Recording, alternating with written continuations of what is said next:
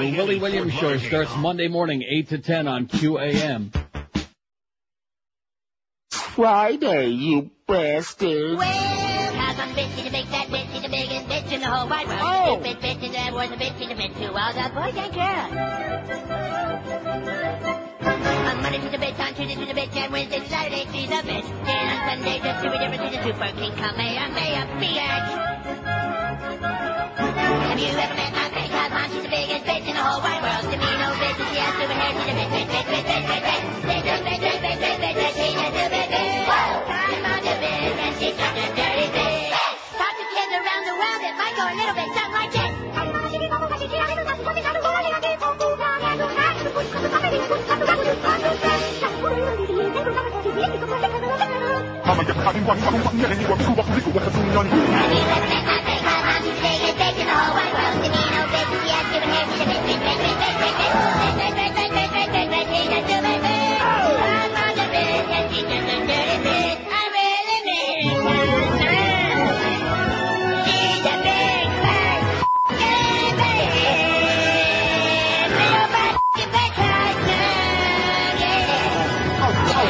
All right. 10:02 at 560 WQM. I finally got around to watching the South Park the movie last night. It was sensational. On a scale of 10, I give it about an 86. Sure. And oh, that's bad. 88. Not just 86. funny, but what's the word I'm looking for? Very timely. Right. That too. Timely. Very biting. Mm-hmm. Topical.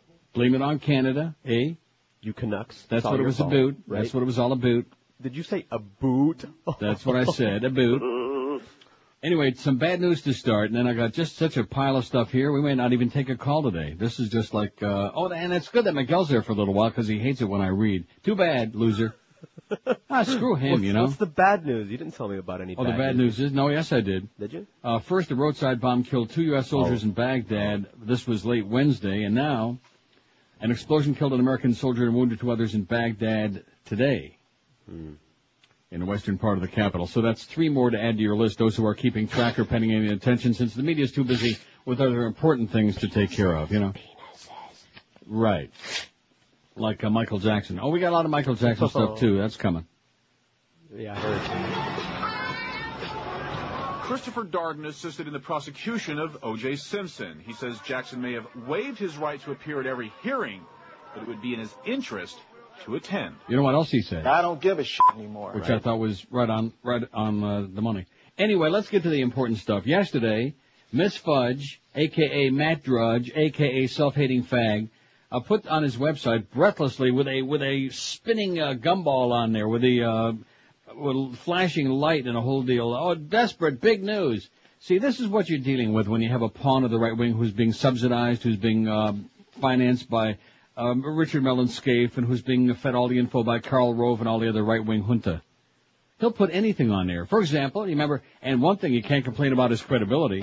Just like telling the world that I'm an invalid and that I have a round-the-clock caretaker and I'm going to be in a nursing home, all this other crap, and about how Johnny Cochran's going to be on the defense team for Michael Jackson, and let's see, about how the Iowa caucus, on the day of that caucus, the results are going to be very, very close, and all this other crap. It's the old deal about just put enough crap up, throw it against the wall, and maybe some of it might stick. Right. And, of course, it's probably pretty busy back there anyway, Matt, so when you have time. Anyway, so he puts this whole song and dance about this big sex scandal that's going to explode and destroy John Kerry, and about how Wesley Clark said this and Howard Dean said that. And then, of course, there was that stuff in the Inquirer, which all basically that said was that Kerry screwed around with a bunch of Hollywood starlets, which who the hell didn't, right? Me. But like you said, it always comes back to the same old deal with the right-wingers, and that's penis stuff. It's your penis. They want to take a look at it. They want to take pictures of it. They want to see it up close. They want to grab it and feel it, squeeze it. That's right. They want to take a sniff. Who's it see what like? Flavor it is. And so that's what Miss Fudge was screaming and shouting the other day. The only problem with her is, well, there's several problems. That is that the mainstream media ignored him largely, and plus he's been outed by a whole bunch of, for example, on BuzzFlash.com, here's one of the postings, Kerry attack update. The sleaze has gone mainstream, it says. The Philadelphia Daily News, which we'll get to in a minute, and the Chicago Sun-Times published articles discussing the Kerry sex accusations. The Sun-Times, however, seems to have pulled theirs off the website. The foreign press is all over this big polluter lobbyist, it says, The foreign press is all over this like big polluter lobbyists on Tom DeLay. Here's one very interesting tidbit from the Times UK Online. Drudge claimed that half a dozen news outlets were investigating the allegations against Mr. Kerry, but most of them denied it last night. Leonard Downey, executive editor of the Washington Post, mentioned by Drudge, said, "This is the first we've heard that we're working on a story that we're not working on." A reporter with Time magazine, also cited by Drudge, said the weekly magazine was as puzzled by the story as the rest of the world. The mainstream media in the U.S. has so far not reported on the claims. Sources within the Clark campaign blamed Republican dirty tricks and gave warning that it was a taste of things to come. They're just throwing mud, he said. The plot thickens. Drudge's little embellishment about who was investigating the story is telling. It's obviously designed to have maximum impact on Kerry and make it look like the story is about to leak in the major papers. And by throwing in all those competing news entities, it puts pressure on other outlets to start their own reporting and break the details first. Clever. Unfortunately, Drudge has been busted by the British press. This is so Rovian, it just makes my hairline recede, so says the writer. Rovian. And, of course, Johnny Cochran's going to be representing Michael Jackson. No. Not. And yada, yada, yada, on it goes. So what I've done, even though it doesn't make any difference to him since he gets 80 billion hits a minute, we've taken the link to the Drudge Report off of our website, and we're going to put on drudge.com, which is the Drudge Retort as opposed to Drudge Report. And it's a fabulous website. It looks very familiar, except instead of a white background, it's got at least a little bit of color. It's got a yellow background and the same boring format of Miss Fudge's unctuous website. They write today on the Drudge Retort, rumor leads America deep into John Kerry's pants. Media observers and political junkies are waiting to see how quickly and deeply the mainstream press follows serious newsman Matt Drudge into John Kerry's pants. This morning, Drudge pulled out the flashing siren with a giddy claim that Time magazine and other media organizations are looking for a young woman who privately caucused last year with the Democratic presidential frontrunner.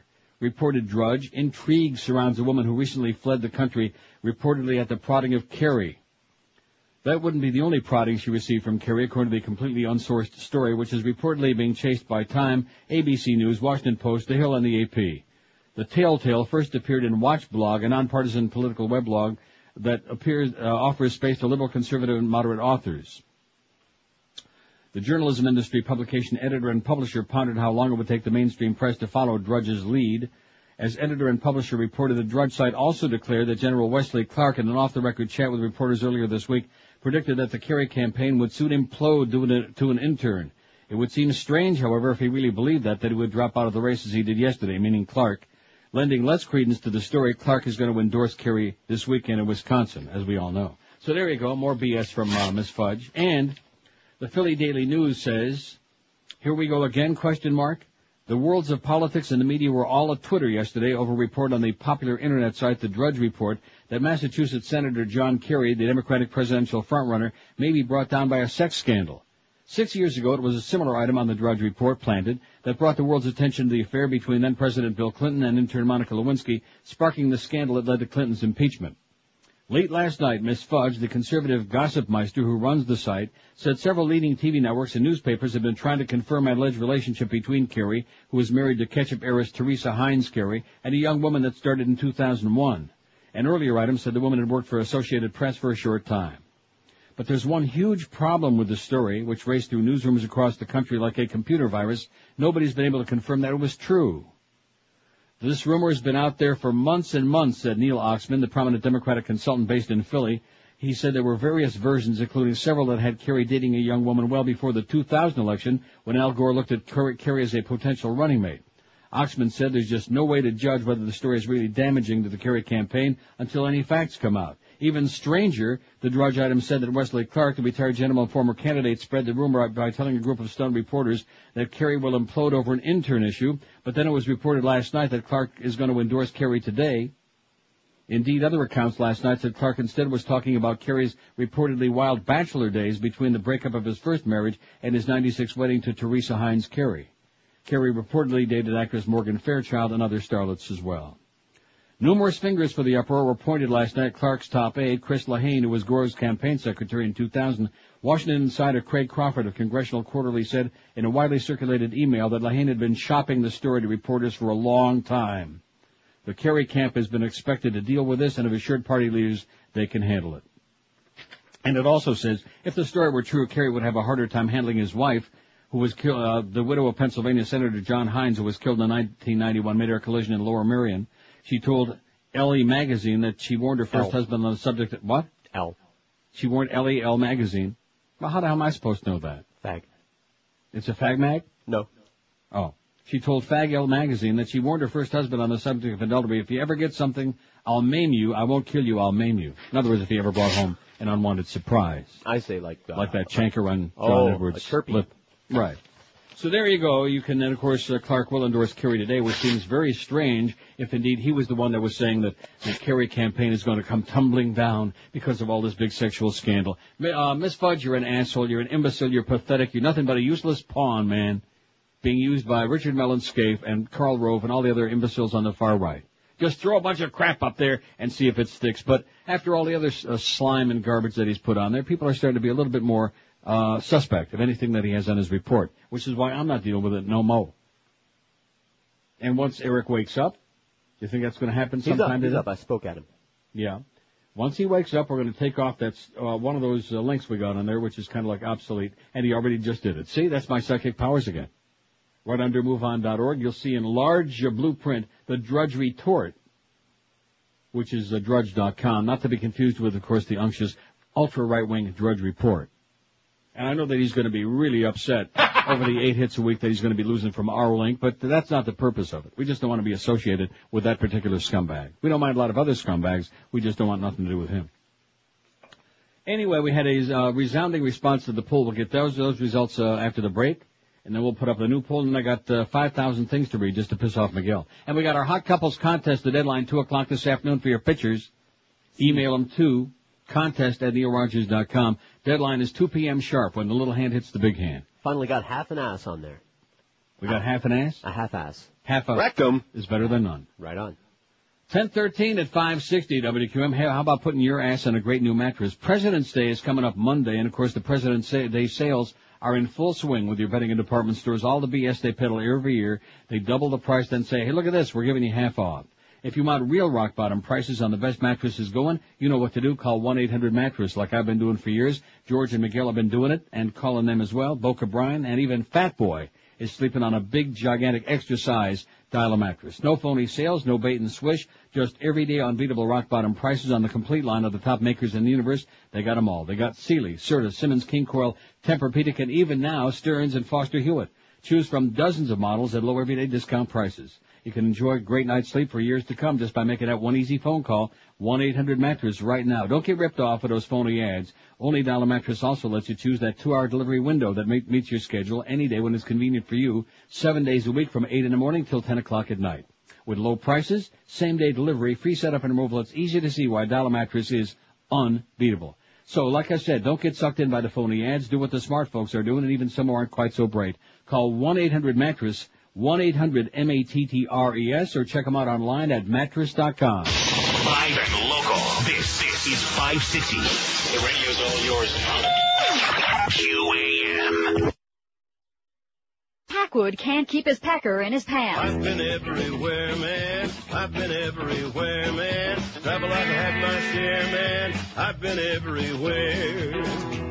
I've been to Reno, Chicago, Fargo, Minnesota, Buffalo, Toronto, Winslow, Sarasota, Wichita, Tulsa, Ottawa, Oklahoma, Tampa, Panama, Mattawa, Lafayette. We're going to South Carolina and Oklahoma and Arizona and North Dakota and New Mexico and Texas and New York. I've been everywhere, man. I've been everywhere, man. We're going to California and New York. We're going to South Dakota and Oregon. Travel, I've had my share, man. I've been everywhere. And North Dakota and New Mexico. I've been to Boston, Charleston, Dayton, Louisiana. And Oregon. We're going to California and Texas. Santa Fe, Colorado, Glen Rock, Black Rock, Little Rock, Oscar. We're going to South Dakota and Michigan. Grand Lake, Devils Lake, Crater Lake, Peach Lake. I've been everywhere, man. I've been everywhere, man. Travel, I've had my share, man. I've been everywhere. And then we're going to Washington, D.C. to take back the White House. 10:18 at 560 WQAM. Got Joe Costello's a busy guy this weekend, right? He's a busy beaver. Join Joe for happy hour today, 4:30 to 6:30 at J.P. Mulligan's on Taft and Flamingo in Pembroke Pines. Stop by for $3 Bex and Bex lights, plus win T-shirts and Panther tickets, and some of our other crappy QM prizes. And Join both Joe and Mark tomorrow from noon to 2 at Fort Lauderdale BMW at 14,800 Sheridan Street. Stop by to win more crap and enjoy free food from our close friend Ira at the unbeatable Atlantic City Subs. Now, here's the result. We had 1,473 votes yesterday on the question, which do you think is the best recording artist or group to come along in the last 10 years? Edema didn't have any. Isn't that depressing? Oh, well. Out of almost 1,500 votes? Who the hell are they? I don't either. Severia had one. Sam Roberts won. It must have been a Canadian. That's what that was all about. Angel Dust 2. Psoriasis 2. If I read all of these from the bottom, although Nickelback had only 5, that's disturbing, isn't it? Oh, well. Pod had 4. Pod rhymes with... Ew, God. Bloodhound Gang had 7, which at least beat Destiny's Child, who had only 6. I'm just skipping around. Enrique had 9. How do you like that? Yeah. Maricones. System of a Down had 9. Sean Paul 10. Stained had 10. Train 10. Pink had 10, as in one of the Pink and one in Screw-Ann. Korn had 12. Nelly Furtado had 12. She's great. Yes. The White Stripes and Collective Soul and Three Doors Down each had 13. Dream Theater had 14. Wilco 15. Josh Groban 16. I have no idea who that is. Nope. I hear he's grabbing it. Incubus 17. That's excellent. Limp Bizkit 17, which is less excellent. Avril Lavigne 17. Blink 182 19. Beyonce 22. Oh, the good news is George saw the new Toxic video with Britney this morning. Yeah. They must have not put in the new restrictions yet on MTV. Wait till Mel Karmazin finds out about that. He'll probably have me showing it every 20 minutes. Beyonce 22, No Doubt 28, Sarah McLachlan 28, Kid Rock had... About 30, man. Shakira 31, Britney Spears 32, Smashing Pumpkins 35, as Coldplay also 35, Matchbox 20 37, The Counting Crows 42, Norah Jones 60, Foo Fighters 64, Magnificent, Radiohead 65, Eminem 68, Linkin Park 69, Outkast 75, Shania Twain 87, Pearl Jam 133, and Dave Matthews Band 212. 212 votes, winning. Well, I told you that, didn't I? I know. You won't listen to me. No. They're bigger than life itself. I can't tell you why, but they're bigger than life They itself. got those hats. Just like McDonald's is very, very big, and so is Vanilla Ice Cream, and so is the Rascal House, and a lot of things are kind of like a state of mind. You know what I'm saying? It's called good marketing. Something we don't do at QAM. Oh, I'm sorry, Miguel. Well, he can't help it. He's got that big budget. He'd have a good budget if that bitch wouldn't have spent all the money in like about 2 months. What? It's funny because it's true. That's why I said it. That's why she ain't there no more, that Doreen bitch. We have that memo out now. With her fat ass. That's one reason Miguel's in a much better mood about things. At least he's not getting chased up and down the hall by Doreen. You realize you can't reload a stapler in the building now without 3 department heads signing off. Now all he's got to worry about is freaky Carlos. Anyway, this story you just faxed me is very disturbing. Maybe we'll have to postpone the Willie Williams show starting Monday morning, 8 to 10 on QAM. Let me know if you want the other 2 pages, if it's interesting enough. No. A high school teammate who joined Willie Williams on a recruiting trip to Florida said the 19-year-old linebacker appeared to be under the influence of something during a wild evening that resulted in 3 sworn complaints being filed against him. He just had a bad night. Somebody slipped him a Mickey, okay? Maybe he was under the influence of the Holy Spirit. That might have done it. I've never seen him act like that, said Akeem Robinson, an offensive lineman who played with, I wonder how offensive he is, played with Williams last season at Carroll City and shared a room with him during their official visit to Florida January 30th, February 1. I was very surprised. I asked him, what the heck is wrong with you, man? Williams, who signed a letter of intent with the University of Miami, of course, has a bond hearing today after spending 3 days in the Broward County Jail for violation of his probation. He's been charged with battery and criminal mischief, both misdemeanors, and for discharging fire extinguishers, a felony in the Gainesville incidents. Robinson said Williams wasn't able to recall many of the events the night of January 30. When was it? About 30, man. Or the early mornings of January 31. I only remembered bits and pieces, Robinson said during a telephone interview Wednesday. He just couldn't explain in detail what happened. He just couldn't.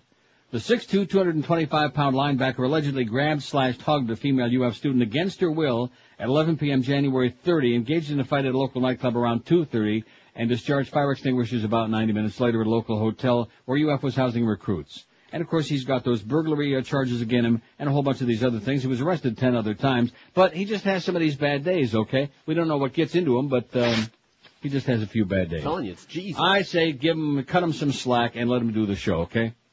Because we're looking for somebody that doesn't want to get paid to do it. Joe Rose is starting to get a little bit cantankerous about that whole thing. Oh, speaking of canker, we'll get to that later. Got a lot of fish to fry here, I'll tell you that. QAM, hello. QAM. Hey, you speak to Neil? Speaking. This is John. How you doing? Yes, John. Okay. I want to jump off the cliff today, Neil. I'm the one that nominated Dave Matthews. All those front running, I don't even like them. So why did you nominate him? I just figured they would hit the top of the poll, and I was right. I tell you, they are the worst. Well, go ahead and jump, John. We'll jumping. forgive you. I'm jumping. Thanks. Good job. He's the one that started. Oh, here's the poll for today. Okay, I'm sorry. Let's get this out of the way, because once I get rolling here, man, we got a lot of crap to do. I'm sorry. It's just one of those. Sorry, Eric. I emailed him 30 stories. About 30, man. I think actually it was 31 because I added the Paul Krugman column this morning. 31 stories, which is way too many. But, you know, it's just one of those things. It was one of those days. There was a lot of heavy-duty crap going on. You know what I mean? No. Some days there's not much, Right. but there was a lot of crap going on. And the reason I keep saying that is because I like saying Crap. because pretty soon we won't be able to say it. Or do it. If Miguel's people have their way, Crap. that's right. All you right-wing fascist people that you love, all those Batista lickers. He's out Anyway, of that club. here's... What? He's out of that club. No, he's not. In his family, you never get out of that club. And he's going to be really porked off. I hope he hasn't seen that picture of Celia Cruz bearing her thing to all. That is so grotesque. She's bearing it. And it looks like she's doing something else, too, at the same time. That's called killing two birds with one stone. Wow. I wouldn't be surprised if she had a real one, you know? She had a real penis. Forget about the strap-on variety. I think Celia may have had a real one. It's know what I'm just a saying? large. Just a gigantic. Anyway, here's today's poll. What's your take on the mass hysteria all over the USA about filth on radio and TV? We got 9 excellent choices. Now, I realize that you have to pick the one that best agrees with what you think, because there are many of these that, like, slop over onto each other. What's your take on the mass hysteria all over the USA about filth on radio and TV, as Michael is squeezing his powels about it? I agree. Clean it all up now. Let's have more sex, less violence. Oh! Whatever happened to freedom of speech? I'm sorry, whatever happened to freedom of speech? I don't want the government censoring my entertainment. Michael Powell is a grandstanding asshole. It was just one partial teat, you morons. Where do I get my passport quick? Freedom in America is dead. Or the Bush government and the FCC are obscene. Now, I realize there's much crossover there, right? Much. But that's okay. Pick one. I know it's hard, but stick your finger in there real deep, or maybe in your butt, you know. Rectum. And pick one. See. Okay. Right. That's what Mo does every day. He says he's down to only one a day. 26 after 10. Don't forget, 2 o'clock deadline for those pictures. Contest at neilrogers.com. And if you have any private messages, if you want to go cuckoo-cuckoo to Miguel, if you'd like to set up a date with Miguel, his wife will never know. Contest at neilrogers.com. From what I'm hearing, he ain't that choosy lately. 26 past, not that Doreen left. Hey, I'll tell you about a place where they're very choosy about what they cook for you, and that's the Pizza Loft in Davie. They've been going strong for a long time, while all the others have come and gone over these years. They've been around almost 30 years. About 30, man. In South Florida Pizza Loft. And, of course, they've been in that Broward location in Davie for a hell of a long time, serving up the best Italian goodies you'll find anywhere at prices like those. Man, they give you gigantic portions. They cook everything to order fresh. And the prices are so low, you can go in there with the whole gang over and over again, almost as often as the Rimmers who eat for free or close to it. Every Friday, well, let's see, we got tons of added tables in there now, too, so you don't have to wait online on the weekends like you do in most restaurants in Broward. They got the best garlic rolls going anywhere. They got combination dinners. They got your chicken and veal, every kind of pasta ever invented, seafood, calzone, super subs, and 3 different kinds of pizza. Count them, 1, 2, 3. And they got takeout and delivery. They cater for as low as $5 per person for your next affair. You can't beat it with a stick. Call 954-916-8880 for takeout or delivery. 954-916-8880. You'll find a Pizza Loft in that same great spot in Davie, right there on University Drive between Griffin and 595 behind Pier 1 Imports in the Pizza Loft Plaza. Lots of free parking, too. So this weekend, for a fantastic feast at a teeny tiny price, head for the world-famous Pizza Loft in Davie. We're Sports Radio 560 QAM. I was alive. I will listen to the all things just keep getting gayer. Okay. Take a look far and near. Everything's becoming more clear. Yeah, it's true. The people are everywhere, and nobody really cares. TV's getting gayer, movies getting gayer, music's getting gayer, magazines are gayer. All fruits, all fruits, all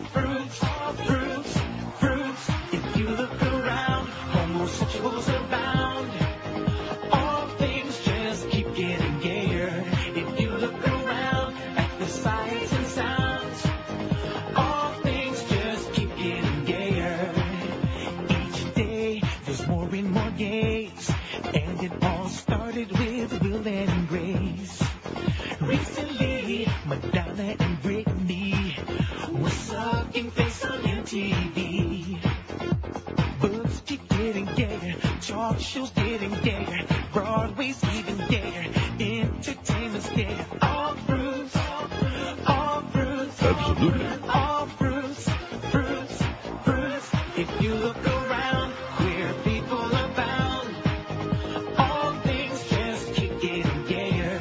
If you look around, all over town, all things just keep getting gayer. If you look around, queer people. Even Dr. Atkins said, limit your fruits, right? Few fruits, okay, but too many fruits could be very bad for you. 10:33, we got more on Atkins later. In fact, we got some pictures that I'm going to be showing you. Where are those pictures? Casey Kasem's got them.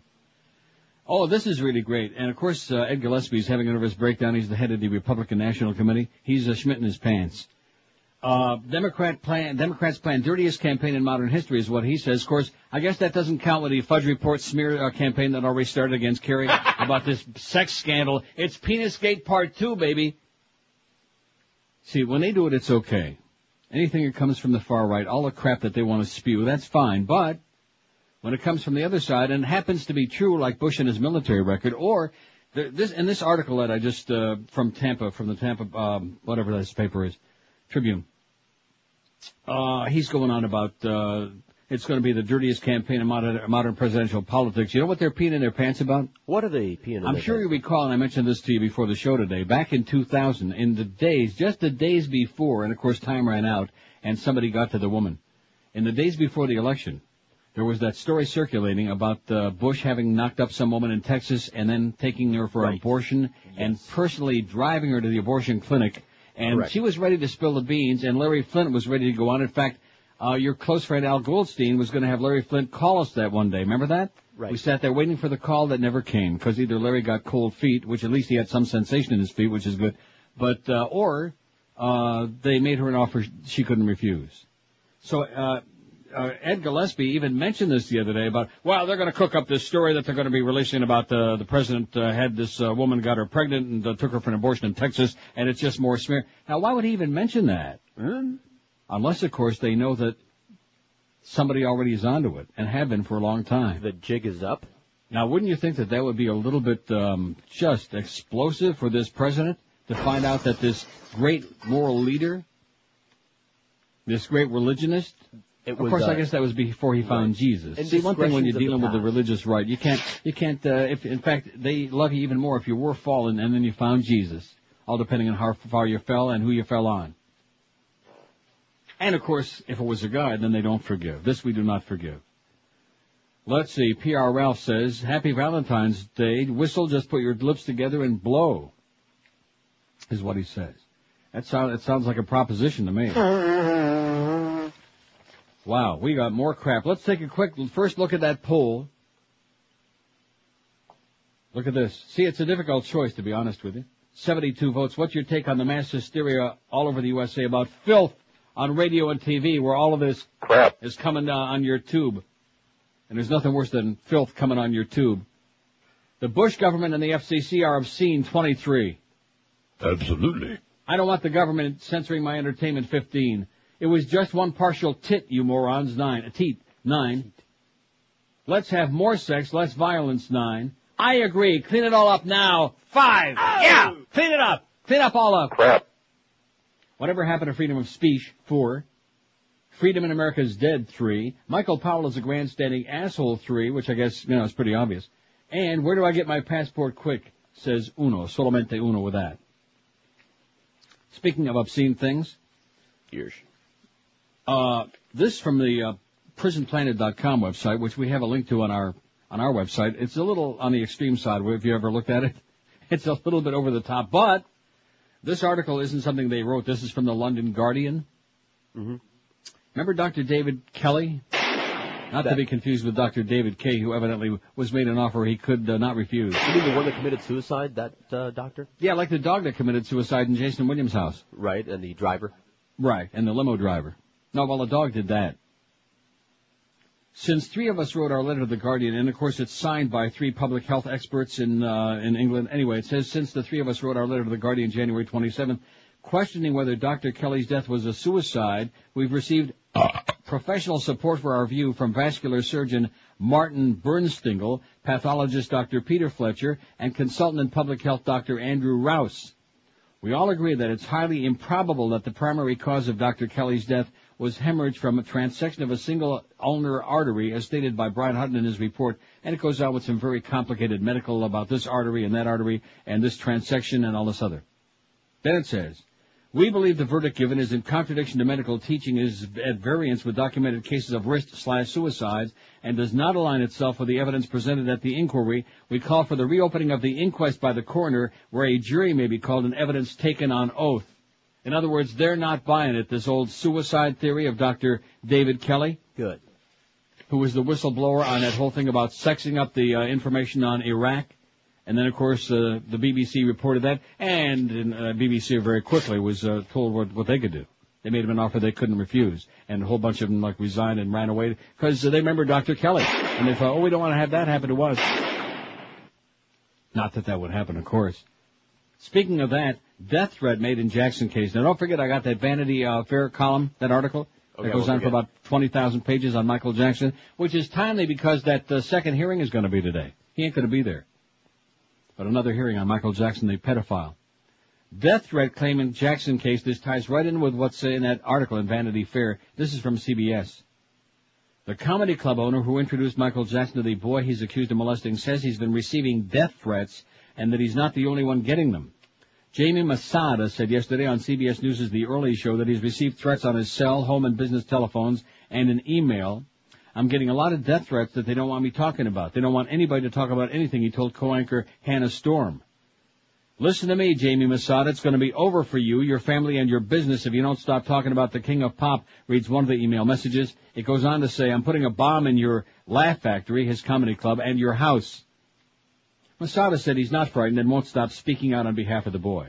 The number one thing I want to let people know, he needs a kidney still and his blood is O negative. It's negative, CMV negative, he said. So anybody with that blood, and if you have a kidney, please contact the Kidney Foundation, Masada said. I wonder if he's related to Isabel de Quesada. Maybe. Wasn't that her name, Isabel de Masada? Oh. Something like that. The next hearing in the case is today, but Jackson won't be there. Lawyers will discuss a date for a preliminary hearing where the first evidence will be presented, and then we'll take up the issue of whether to open court records to the public. It's expected today to be a much more low-key affair than the arraignment January 16, where hundreds of fans packed the streets, hundreds of idiots, and Jackson climbed atop his black SUV and danced as his songs blasted out. Just exactly what you hear at a legal proceeding, right? He was just excited. We don't anticipate many fans coming today. There will be really nothing for them to see, Santa Maria Police Lieutenant Chris Vaughn said. Judge Rodney Melville, brother of Herman, has refused to unseal several search warrants. Today's hearing will include requests from news organizations, including the AP, that the records be unsealed. The judge will also revisit the gag order imposed in the case. He may amend it to allow attorneys to respond to inaccurate reports. The court date comes as the singer makes an effort to seize control of his public image. He's going to be more proactive in speaking for himself on all matters outside the trial, said his new spokeswoman, Raymond K. Bain. He's tired of the circus-like atmosphere surrounding him. Which, of course, is why he got on top of that SUV and was dancing and prancing like some kind of a silly goose. 19 before 11 at 560 QAM. This is Sports Radio 560 QAM.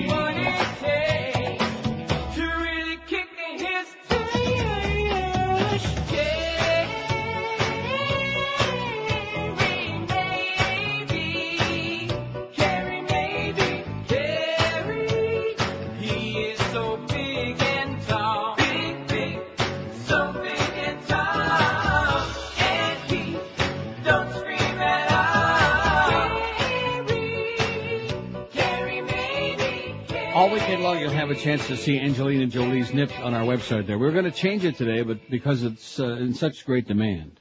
Yeah, right? Want to make sure that everybody has their way with her. Want to make sure you have a chance to see it like 10, 15, About 30, man. 30 times before you're exhausted. Right. And then maybe Hallie's Berries are going to pop up there on Monday. We're going to try to go for quality rather than quantity with these kinds Is that what of it is? things. Yeah.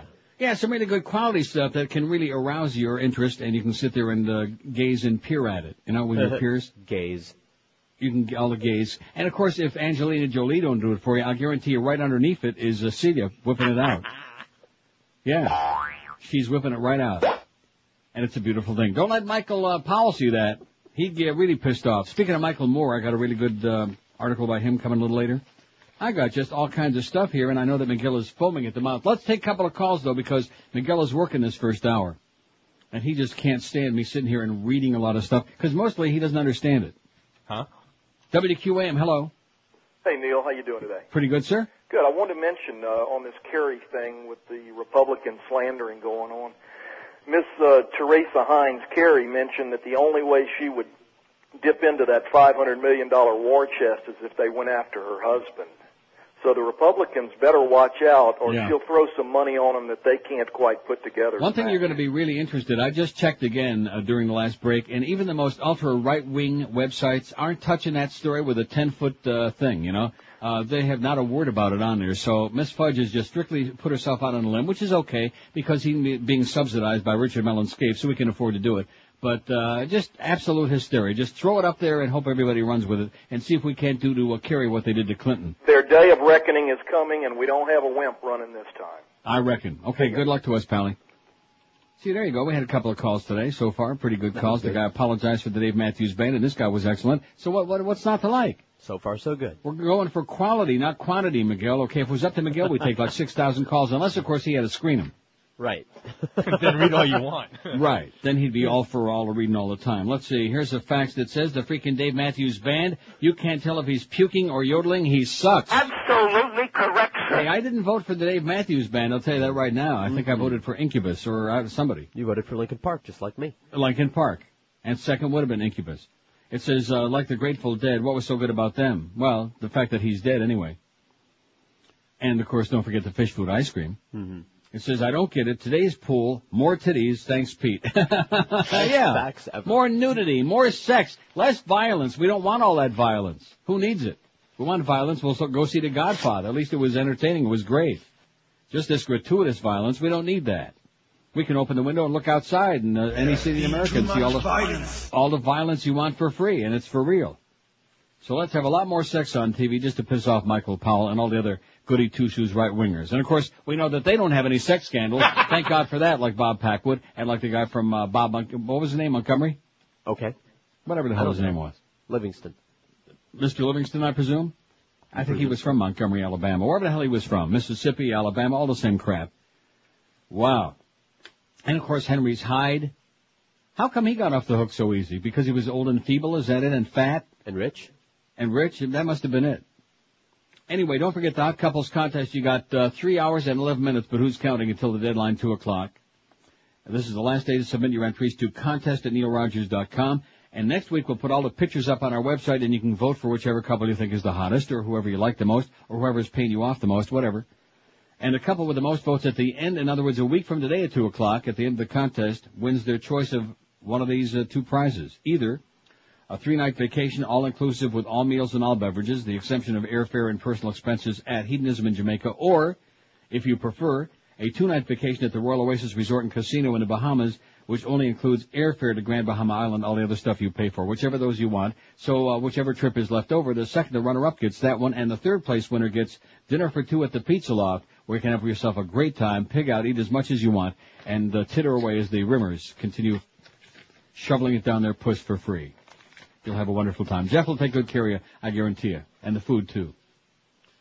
5670560, pound 560 on the AT&T and Verizon wireless line. Once we finish with a couple of calls, that'll be pretty much it. Once we dump Miguel out of there. WQAM, hello. Yeah, how you doing, buddy? Pretty good, sir. What exactly did you do to that crybaby on Big 106? He was, whining all night last night about you. Who's that? I don't know. He kept on saying Neil Rogers this and Neil Rogers that. Well, I don't even know what you're talking about. Who is it?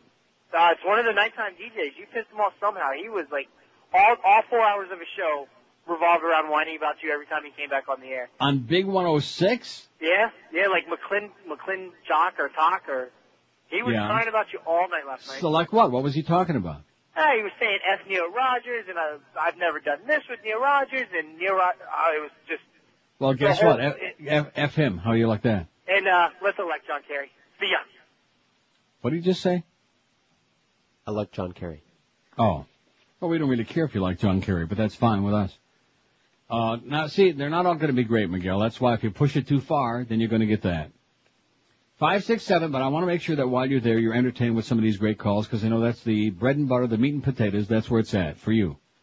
For us, fair. WQAM, hello. Hey, Neil. Yes, sir? Oh, boy. Somebody just sent me boy. an email. Oh, yeah. Somebody just sent me an email with next year's halftime show. Oh, boy. Yeah, Janet's covered in duct tape. Uh-huh. Head to toe. They better duck, pal. Just sent that in your direction. Oh, and of course those Canadians who fart a lot like in a South Park movie, you better get rid of them too. I should put that on the website. You know what I think? Yeah. That movie was so great. Oh, and like I said yesterday, it fit right in. You're right. I watched it on the perfect day. I've had that for a few weeks now, but I couldn't have picked a better time to watch it. That's right. Because all of this outrage about the farting horses in the commercials. Right. When you people grow up, you're supposed to be adults. And I'm sure that nobody in Congress in America ever farts.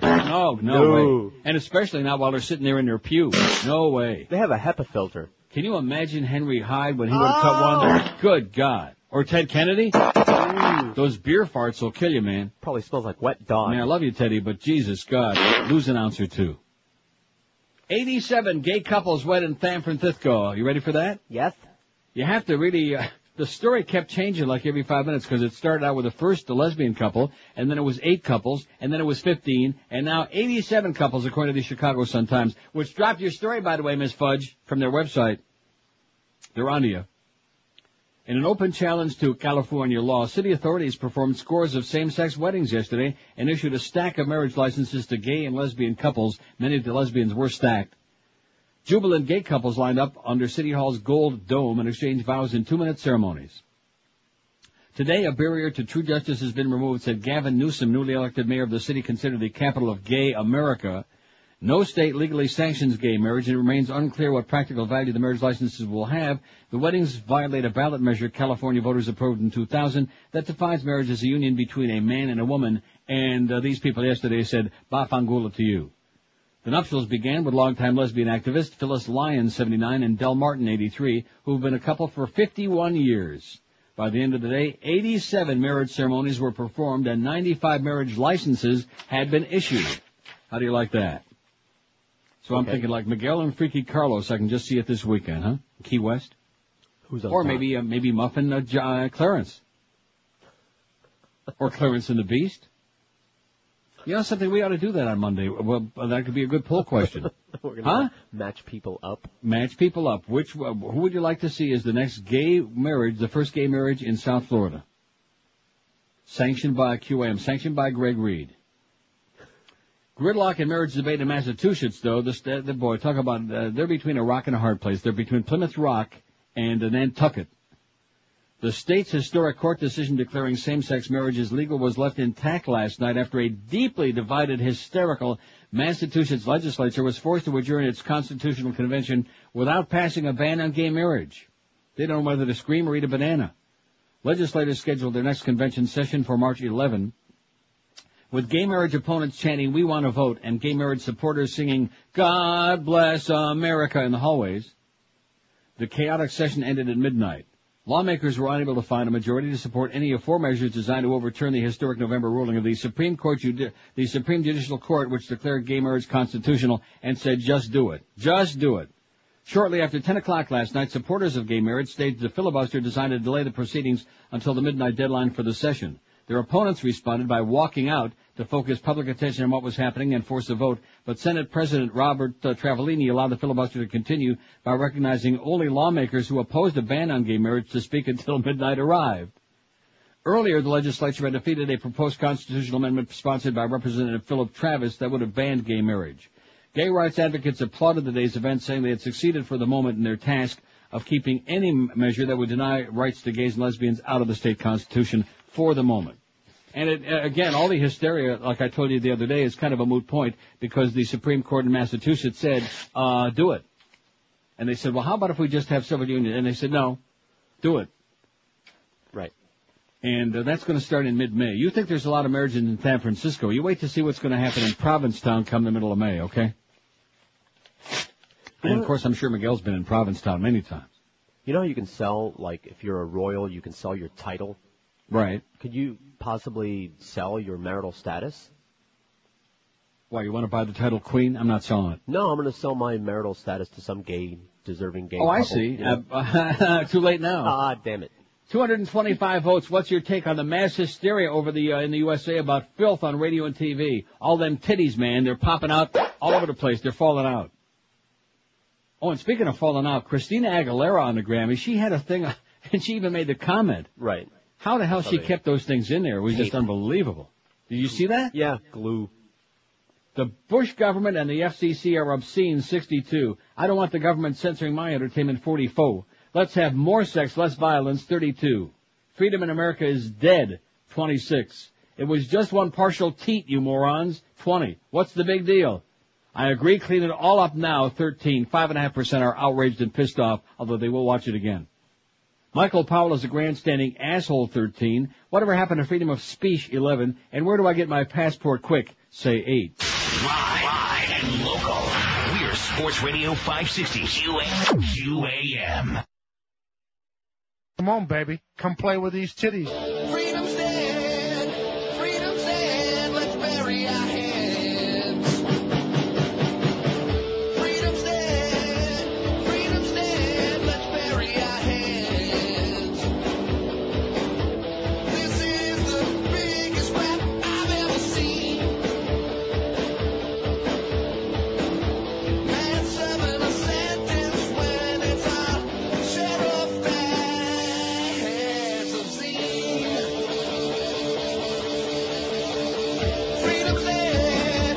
Freedom's dead. Let's bury our heads. Freedom's dead. Freedom's dead. Let's bury our heads.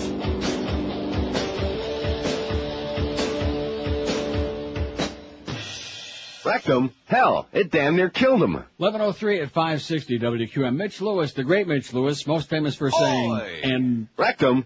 He's going to be the voice on that show we were talking about yesterday with the Widow Dwarfs. See. I think that's going to be great. That's Yes. going to be on Fox, the other side of Fox, the left-wing side of Fox that makes all the money to subsidize Rupert Murdoch's right-wing propaganda machine, which is also the Fox News Net. Did they put on that fudge story yesterday? No. Is it on their website today? No. Huh. Hey, did we already have this story about El Presidente's driving record and all that? No. Okay, on its way. Oh, no. Thank you, Are Russell. you starting, going to be part of the smear campaign? I've been smearing for a long time. Good. And slathering. Smear it like crazy, okay? I mean, talk about the pot calling the kettle black. They've got Miss Fudge on there with that flashing light, hysterical, with the old whirly-bird light on there, just going crazy yesterday. Kerry sex scandal, it's a penis thing. And, of course, he does get excited when it's a penis thing, believe me. Trust me when I tell you, his rectum quivers. Now, is Miguel still there? No, he left. Oh, good. I know, I didn't mean that. Well, no, he's got to take care of this contest stuff, okay? He's got to oversee that because today is a very significant day. We're not getting any new entries yet? Not yet, since this morning. Okay. I just want to keep abreast of it. I want to keep abreast. Now, I just do this real quick. A UN official said today it was unlikely elections could be held before U.S. set June 30th deadline for handing power to the Iraqis. About 30, man. And several Iraqi leaders said there was growing support for scrapping the entire U.S. blueprint for establishing a new government. UN Special Envoy Lakhdar Brahimi, meanwhile, warned Iraqis to be aware of the risk of civil war as they try to find an acceptable formula for sovereignty. And, of course, this is going to screw up all the Karl Rove's plans for that election. Right? Right. And What they want to have before the presidential election to make it appear that, everything's under control. Look at that. We got democracy over there. Right. Which is why we have all these terrorist acts going on every day. It, again, very disturbing that there weren't all these terrorist acts going on in Iraq every day before the middle of March. Were there? Saddam Tucker. Although it was also the fact that Saddam Hussein and the devil were having a gay affair in South Park, the movie. I mean, the timing of the whole thing was, for me, just so special. It was perfect. And that was made in, like, 98, 99 or 99. Yeah. How perfect. Well, they were Prussian. Mm-hmm. Oh, no. Bush's driving records disclosed. The White House disclosed information and documents yesterday showing that President Bush had been arrested once for a college prank and was cited for 2 auto accidents and 2 speeding tickets before he enlisted in the National Guard. Well, why is this? Oh, I see. The traffic violations are significant in the context of Bush's military career. Oh, this is great, like I said. Yeah. Thanks, Russell. At the time Bush enlisted in the Texas National Guard, the Air Force typically would have had to issue a waiver for an applicant who had multiple arrest or driving violations. An officer was served at the same time as the president. Former Texas Air National Guard pilot Dean Room was required by the Air Force to get a waiver for a $25 speeding ticket when he enlisted in the Air National Guard in 1967. There is no record of any enlistment waiver in Bush's military file. And I got a story a little bit later on here, in fact, in a moment or two. Bush, a no-show at Alabama base, says a Memphis guy who was there. Probably a commie. The White House described the 4 traffic incidents as negligent collisions in July of, I can't read that.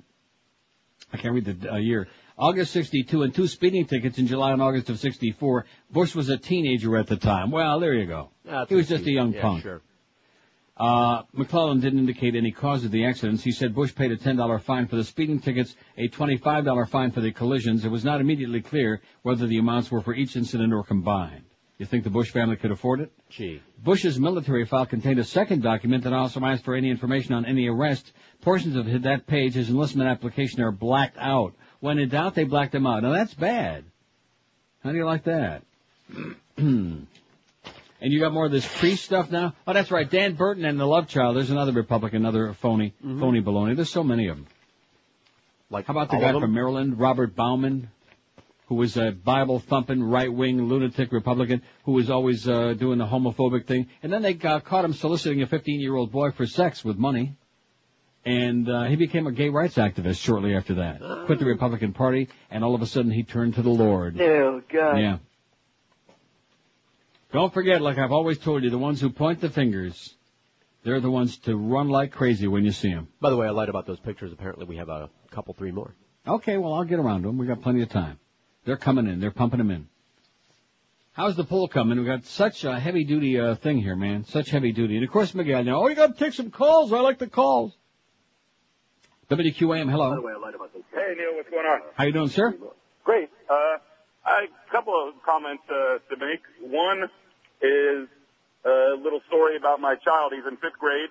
They were going over all the state birds and bees and flags and all that stuff, and while I was prepping him, I would always tell him the state bird is the early bird. Well, he's a jokester like his father, I guess, and he put that down on a test. The principal calls me up and brings me into school to admonish me about him writing that down as the state bird being the early bird.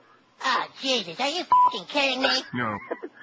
And then the other comment I was going to make, as far as the president and all this stuff going on, being blacked out and this and that, hey, he had parents that were able to do things like that. Why not just say it instead of, you know, all this other that's crap? Right.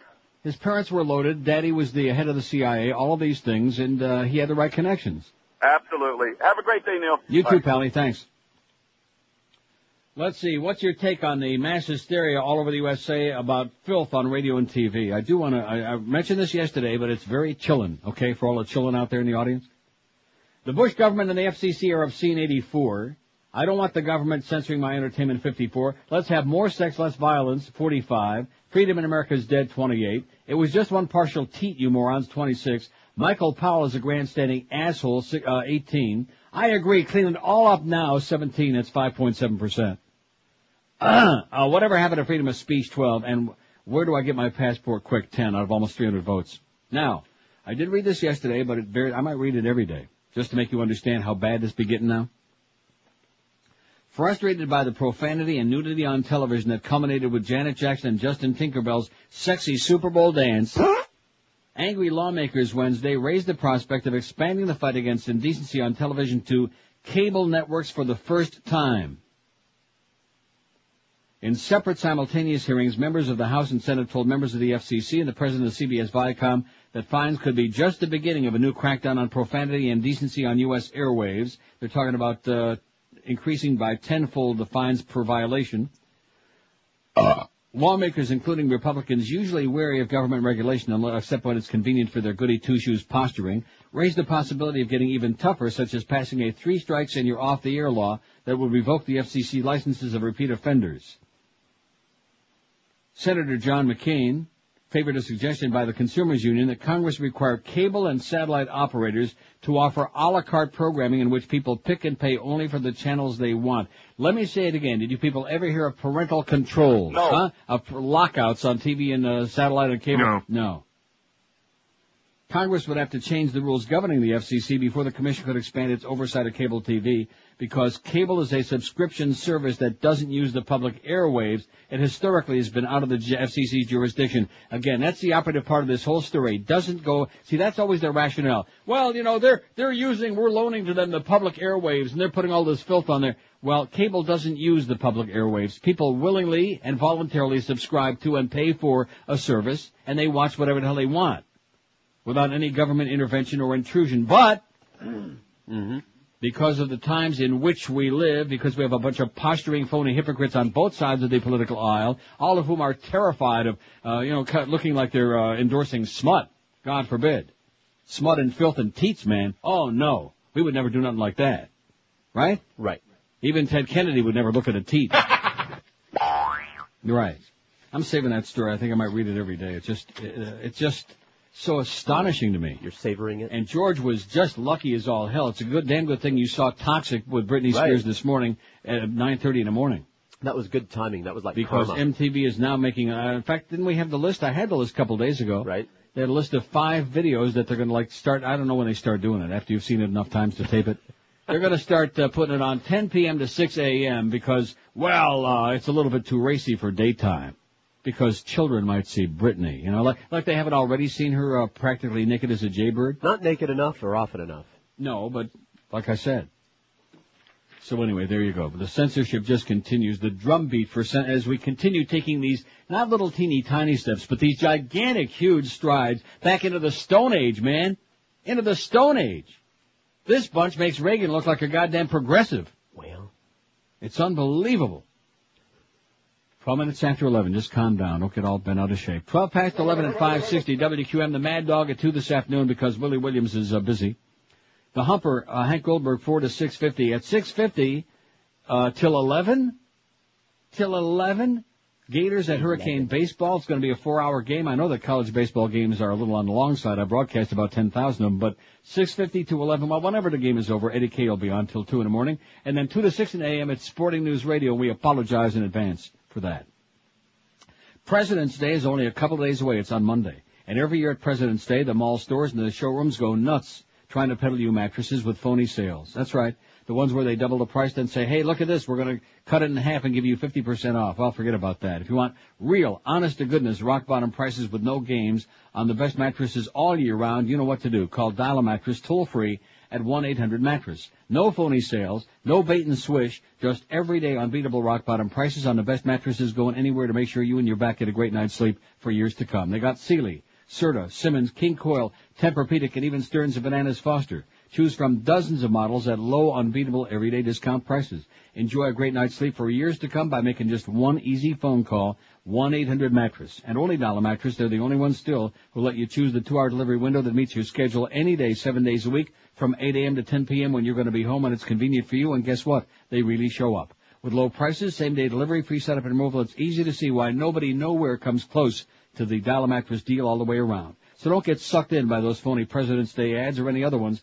Do what the smart folks, including George, Brian, Miguel, and Fat Boy, yours truly, are doing at QM and all else around town. Call toll-free 1-800-MATTRESS. That's 1-800-MATTRES. Or online, you know where to go. It's mattress.com. Live and local. This is Sports Radio 560.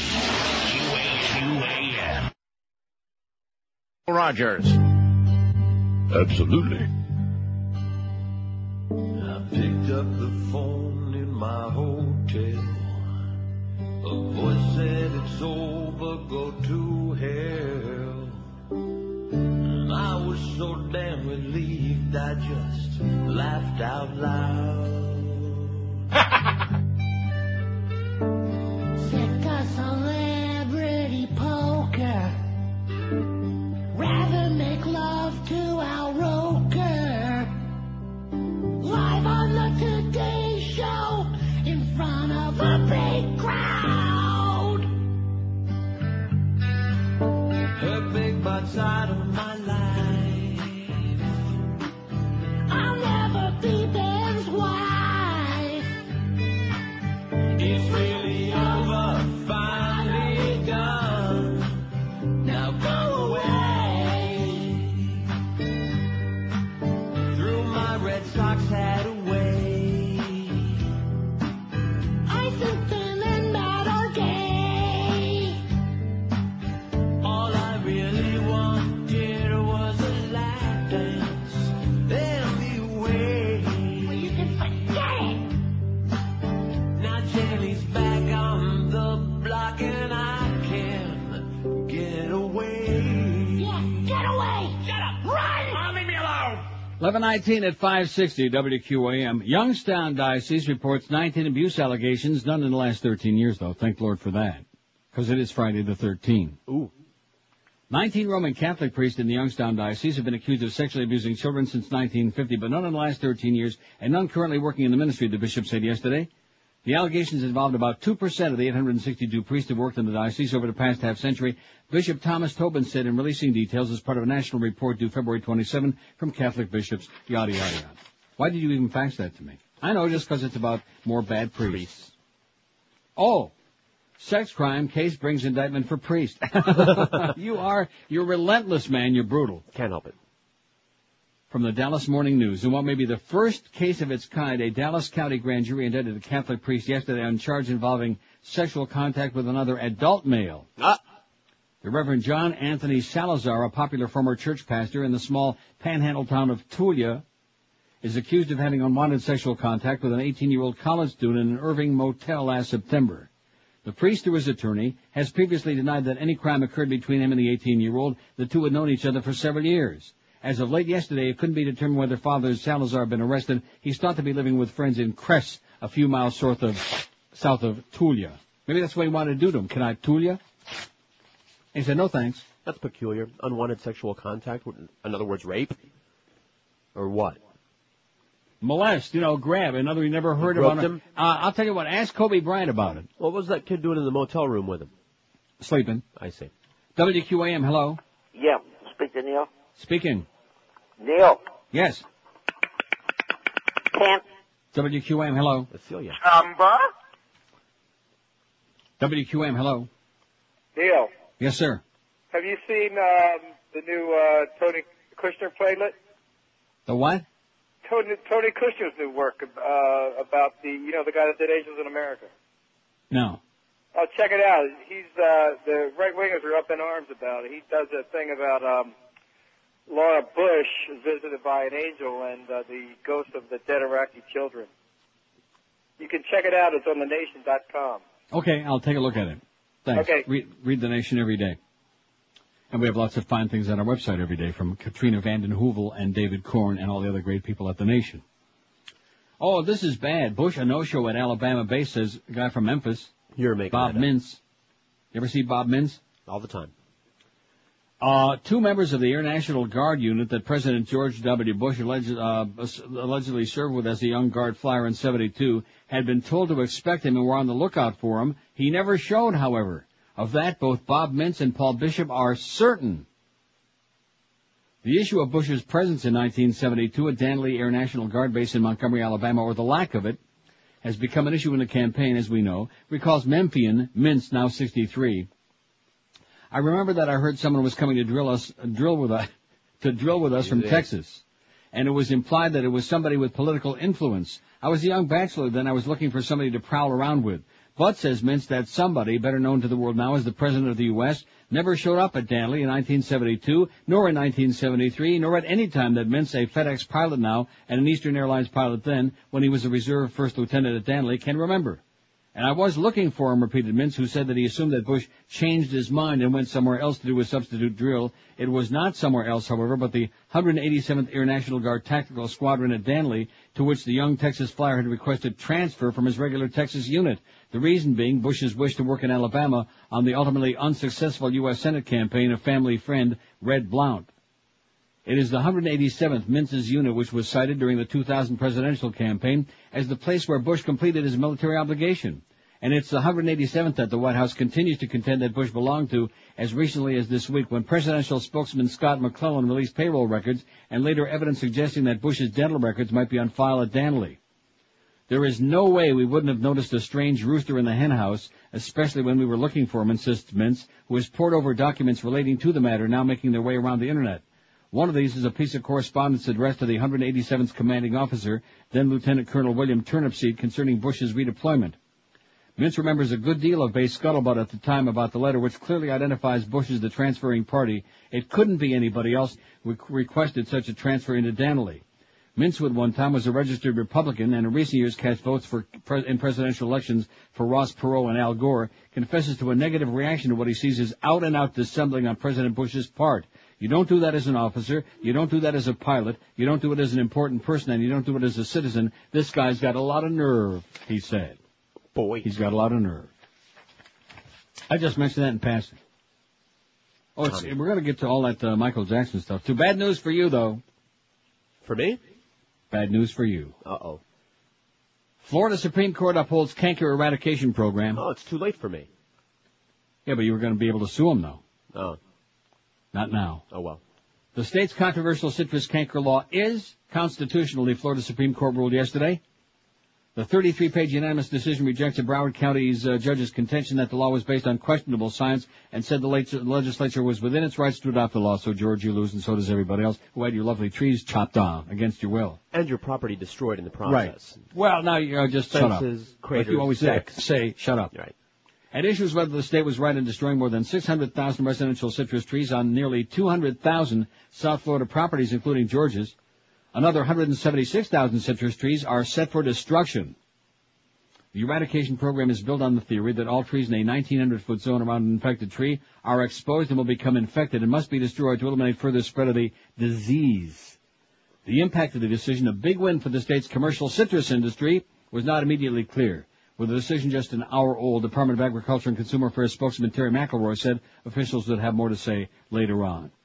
This is just tremendous positive news for the industry, said Doug Bornick, executive director of the Indian River Citrus League, an association of the largest fruit shippers in the state. Jack Hare, a Fort Lauderdale man who had several citrus trees that may now be vulnerable, whose lead plaintiff in the case, had no immediate comment.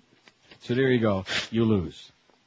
They want to come in? Bada bing. And if they screw up your property, just shut up. Shut up. 26 past 11 at 560 WQAM. By the way, speaking of Skippy, is he an asshole or what? Huh?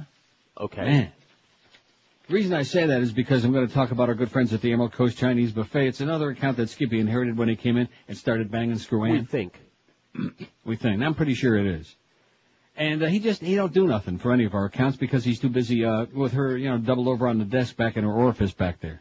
He's too busy servicing. Not the accounts, just Screw-Ann. Anyway, the Emerald Coast is still going strong. They got the best Chinese buffet in the universe. They've got all their regular buffet delights that you've come to know and love. You can start out with 6 different soups, sample dozens and zillions of succulent, unbeatable entrees at the Emerald Coast. They got your New York strip made to order with their sizzling Asian grill, that brand new seafood St. Jacques, oysters on a half shell, Alaskan stone crab, middle neck clams, jumbo shrimp, scampi every night. They've got hand-carved prime rib, their brand new Thai specialties. So if you're looking for a place to really pig out, and we're talking about fresh, delicious goodies, it's always the Emerald Coast, where they promote healthy living, too. Like I always tell you, no MSG headaches because, guess what? They don't use any MSG. No cornstarch, no crap, and they cook everything only in the best cholesterol-free oils as well. Their buffet features a full salad bar, new sushi bar, fresh rim cocktail, and if by some miracle you're a real pig and have room left at the end of all of that, they've got a great dessert station, too, featuring Belgian waffles. How'd you like to go in there with Fat Boy and Zach? No. Oh, sorry, we're closed. Richard puts a sign up right away. Sorry, we just closed. Yeah, but it's only 1 o'clock. Yeah, but we're closed for you guys. Emerald Coast features a full dessert station featuring Belgian waffles, pies, cakes, pastries, ice cream with all your favorite toppings, fresh fruit, even be having watermelon all the time, too. Emerald Coast has 3 South Florida locations for you. In Sunrise, Pine Island, and 44th Street. They're on Collins Avenue, just north of 163rd Street in North Miami Beach, and at the intersection of Flamingo and Pembroke Roads in Pembroke Pines. So take the whole family, the ganze Mishpacha, or book your next business luncheon, and let the folks at Emerald Coast cook up a storm for you, man. You can't beat it. Takeout and delivery always available, too. Call 954-572-3822. 954-572-3822. The rest are all imitators that can't even come close to the Emerald Coast Chinese buffet. Live and local. This is Sports Radio 560. QAM. Hey there, you bastard.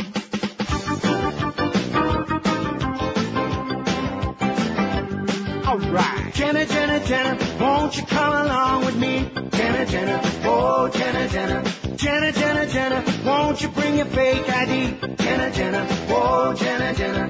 Jenna, Jenna, Jenna, let's buy booze illegally. Jenna, Jenna, oh, Jenna, Jenna. Let's get some alcohol, better keep it hid. Better not tell your daddy what you did. Jenna, Jenna, Jenna, won't you come along with me? Jenna, Jenna, oh, Jenna, Jenna. Jenna, Jenna, Jenna, won't you bring your fake ID? Jenna, Jenna, oh, Jenna, Jenna. Jenna, Jenna, Jenna, let's buy booze illegally. Jenna, Jenna, oh, Jenna, Jenna. Alcoholism runs in your family. 26 till noon at 560 WQM. Oh, bad news. President Bush is an all-time low point in public approval.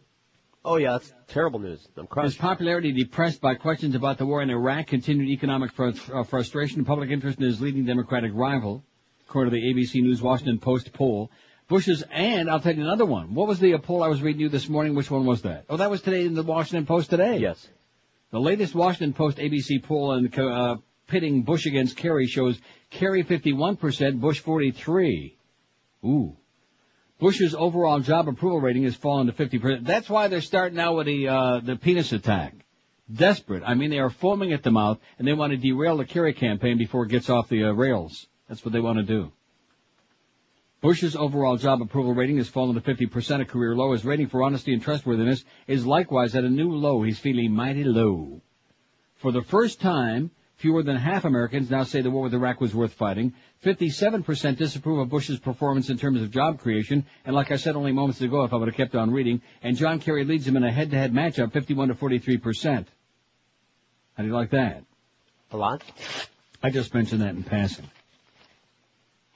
5670560, pound 560 on the AT&T and Verizon wireless line. Lots of stuff today, man. Got a heavy plate. Get out your folk. What's your take on the mass hysteria over in the USA over filth on radio and TV? That's our poll question on NeilRogers.com. So get out your poll and check it. 400 votes. The Bush government and the FCC are obscene, 108. I don't want the government censoring my entertainment, 75. Let's have more sex, less violence, 57. It was just one partial teat, you morons, 38. Freedom in America is dead, 35. I agree. Clean it up now. 32. 8%, and that number is rising, man. They're porked off about it. They're getting porky. Michael Powell's a grandstanding asshole. 23. Whatever happened to freedom of speech? 19. And where do I get my passport quick? 13 out of 400 votes. Oh, they're getting ready for the official Clark endorsement of John Kerry? They're getting ready for it. Okay. Well, Judy Woodruff is hyperventilating. She says, oh, let's pray. Added to an image. Yeah. Michael Moore, speaking of people who want to be next president, Michael Moore, an open letter to George I'm-a-war President Bush. Dear Mr. Bush, thank you for providing the illegible Xerox partial payroll sheets or whatever they were yesterday, covering a few of your days in the National Guard. Now, we know that not only didn't you complete your tour of duty, you were actually paid for work you never did. Did you cash those checks? Wouldn't that be illegal? Watching the press aggressively demand the truth from your press secretary and refusing to accept the deceit, the dodging, and the cover-up was a sight to behold, something we really haven't seen since you took office. More than one reporter pointed out that those pieces of paper your press secretary waved at them yesterday mean nothing. Even if they aren't forged documents, getting paid doesn't necessarily mean you showed up to do your duties. As retired Army Colonel Dan Smith, a 26-year-old veteran, told the AP, pay records don't mean anything except that you're in or you're out, said Smith. It doesn't necessarily reflect what duty you've actually performed because pay records simply record your unit of assignment and then all of your pay and benefit per pay period. Mr. Bush, this issue is not going to go away, and I think yesterday's actions just dug you into a deeper hole, says Michael Moore. You're probably wondering why the heck this story just won't die. You probably thought that after I brought it up last month and then got slammed by Peter Jennings for uttering the D word, deserter, the whole matter would just disappear as fast as a big bag of blow being thrown out the window of a speeding car on a deserted main highway. But your desertion didn't go away, and here's the reason why. You've sent countless numbers of our sons and daughters in the National Guard to their deaths in the last 11 months. You did this while misleading their parents and the nation with bogus lies about weapons of mass destruction and scary, phony Saddam ties to Al-Qaeda. You sent them off to a never-ending war so that your benefactors at Halliburton and the oil companies could line their pockets. And then you had the audacity to prance around in a soldier's uniform on an aircraft carrier proclaiming mission accomplished while the cameras from your re-election campaign ad agency rolled. That is what makes this whole business of your being AWOL so despicable and makes the grief-stricken relatives want to turn away from you in disgust. The reason you're skipping out on your enlistment didn't matter in the 2000 election was because we were not at war. Being stuck in a deadly daily quagmire now in 2004 makes your military history fiction and your flyboy costume very relevant. You've still not answered the questions surrounding your National Guard service. Let me repeat them as simply as I can for you, all of them based on the investigative work of the AP and the Boston Globe. 1. How were you able to jump ahead of 500 other applicants to get into the Texas Air National Guard, thus guaranteeing you wouldn't have to go to Vietnam? What calls did your father, who was then a U.S. congressman representing Texas, make on your behalf for you to get this assignment? 2. Why were you grounded, not allowed to fly after you either failed your physical or failed to take it in July 72? Was there a reason you were afraid to take the physical, or did you take it and not pass it? If so, why didn't you pass it? Was it the urine test? The records show that after the Guard spent years and lots of money training you to be a pilot, you never flew for the rest of your time in the Guard. Why? 3. Can you produce one person who can verify that he served with you in the Guard during the year that your Texas commander said you didn't show up? Why have you failed to bring forth anyone who served with you in the Guard while you were in Alabama? Why hasn't one single person come forward? 4. Can you tell us what you did when you claimed to have shown up in Alabama for Guard duty? What were your duties? You were grounded, so what did they have you do instead? 5. Where are the sign-up sheets that would have your name and service number on them for each weekend you showed up? Aaron Brown on CNN told us how when he was in the reserves, he had a sign-in each time he reported, and his guest from the Washington Post said, that's right, and there would be 4 copies of that record in the files of various agencies. Will you ask those agencies to release those records? 6. If you were in fact paid for the time when you apparently went AWOL, will you authorize the IRS to release your 72, 73 tax returns? 7. How did you get an honorable discharge? What strings were pulled? Who called who? Look, I'm sorry to have to put you through all of this. I was just goofing around when I made that comment about wanting to see a debate between the general and the deserter. I had no idea that it would lead to this. And there you were having to suffer through Tim Russert on Sunday saying weird things like, I'm a war president. I guess you believe that or want us to believe that. Americans have never voted out a commander-in-chief during a war. I guess that's what you're hoping for. You need the war. But we don't, and our troops in the National Guard don't either. I know you see the writing on the wall, so why not come clean now? We're forgiving people, although you won't be returned to the White House. You will find us a little bit grateful for a little bit of truth. Answer our questions, apologize to the nation, and bring our kids home. Yours truly, Michael Moore. I have a tear. Isn't he great? Yes. He doesn't pull any punches, doesn't beat around the bush. He's got all the facts there to support what he talks about. Just doesn't make up a bunch of crap. Just doesn't throw mud and sling from one side or the other like Miss Fudge. Good God, that whole thing is just, it makes you want to puke. How can a person live with himself just to be used? He's got to be getting paid awfully well, you know what? Yeah. He's got to be way up there on that payroll. Well, here we go. Here's Wesley Clark endorsing Kerry. Where everybody has a shot at the American dream. Get near the microphone, Wes. And where we include everyone. Where we recognize that diversity is our greatest strength. He's standing 10 feet away from the mic. It's a hand mic, you clown. Hey, General, get near the mic. Howard Dean will show him how to use it. Is one of the highest forms of patriotism.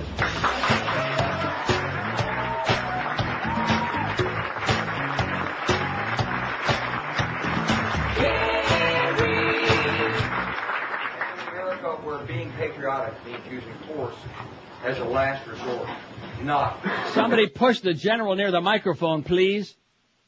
18 till noon at 560 WQM. Guys, Valentine's Day is tomorrow. Be original this year. Give a Vermont teddy bear instead of the same old tired wilting flowers, man. That stuff is so old, it's ancient, it's passé. For the price of a dozen roses, a Vermont teddy bear keeps giving and giving. It'll last a lifetime.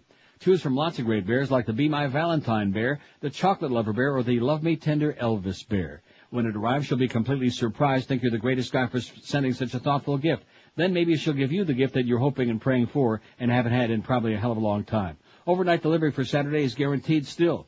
It only takes 5 minutes to order, so just call this number right now, 1-800-829-BEAR, and a friendly bear counselor will help you choose the perfect bear for your Valentine, delivered with, remember Mr. Valentine? See.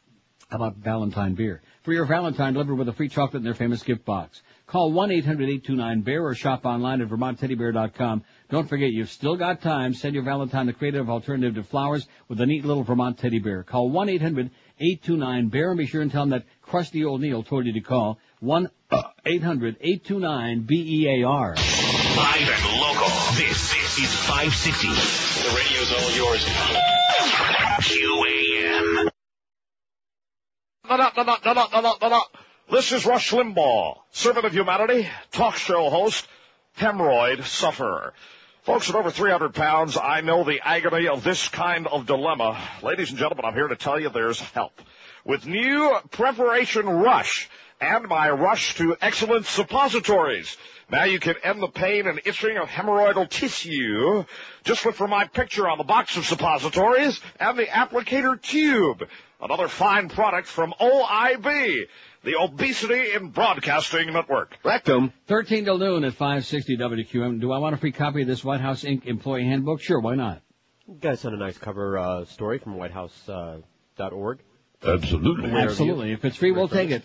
We'll take two. Okay. Anyway, getting back to Vanity Fair, this month's issue, the March issue of Vanity Fair, and his lengthy article, his expose about the Michael Jackson scandal.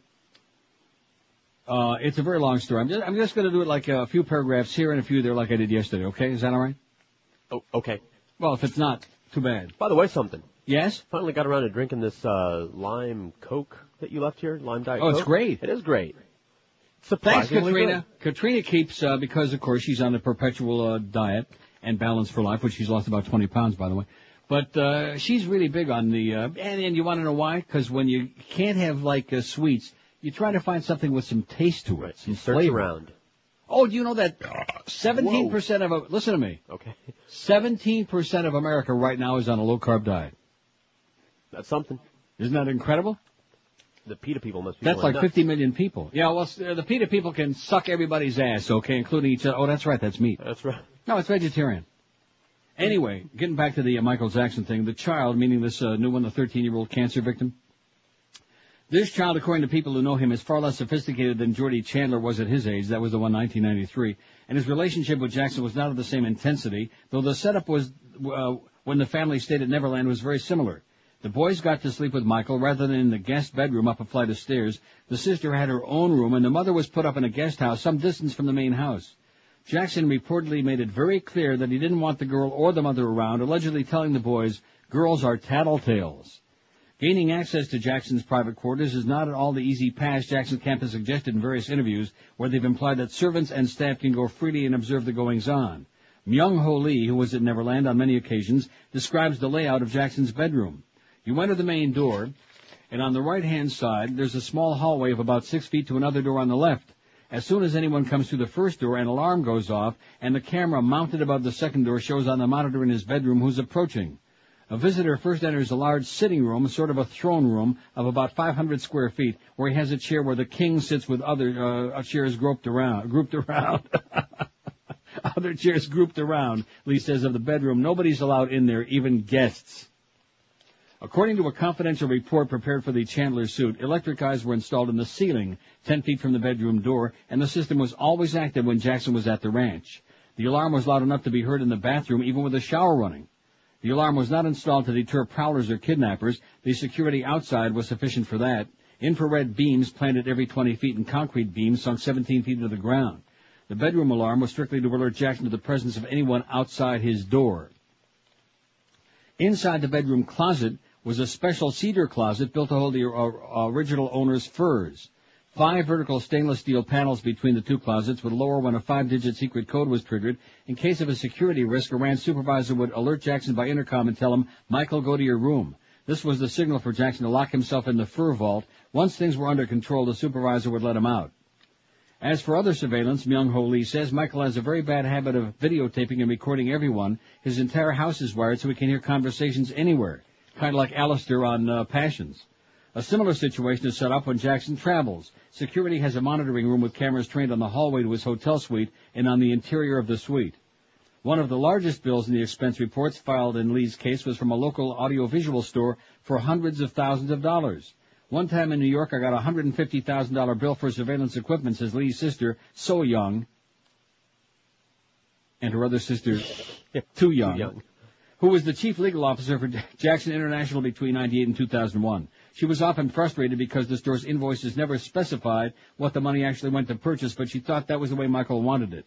Once Michael bought $70,000 worth of merchandise, and they were very difficult to deal with because they were very secretive about what it was that Michael bought. I heard it was mostly surveillance equipment to watch his own staff, kind of like Alistair on Passions. Myung-Ho Lee, who traveled all over the world with Jackson, observed his behavior at first hand.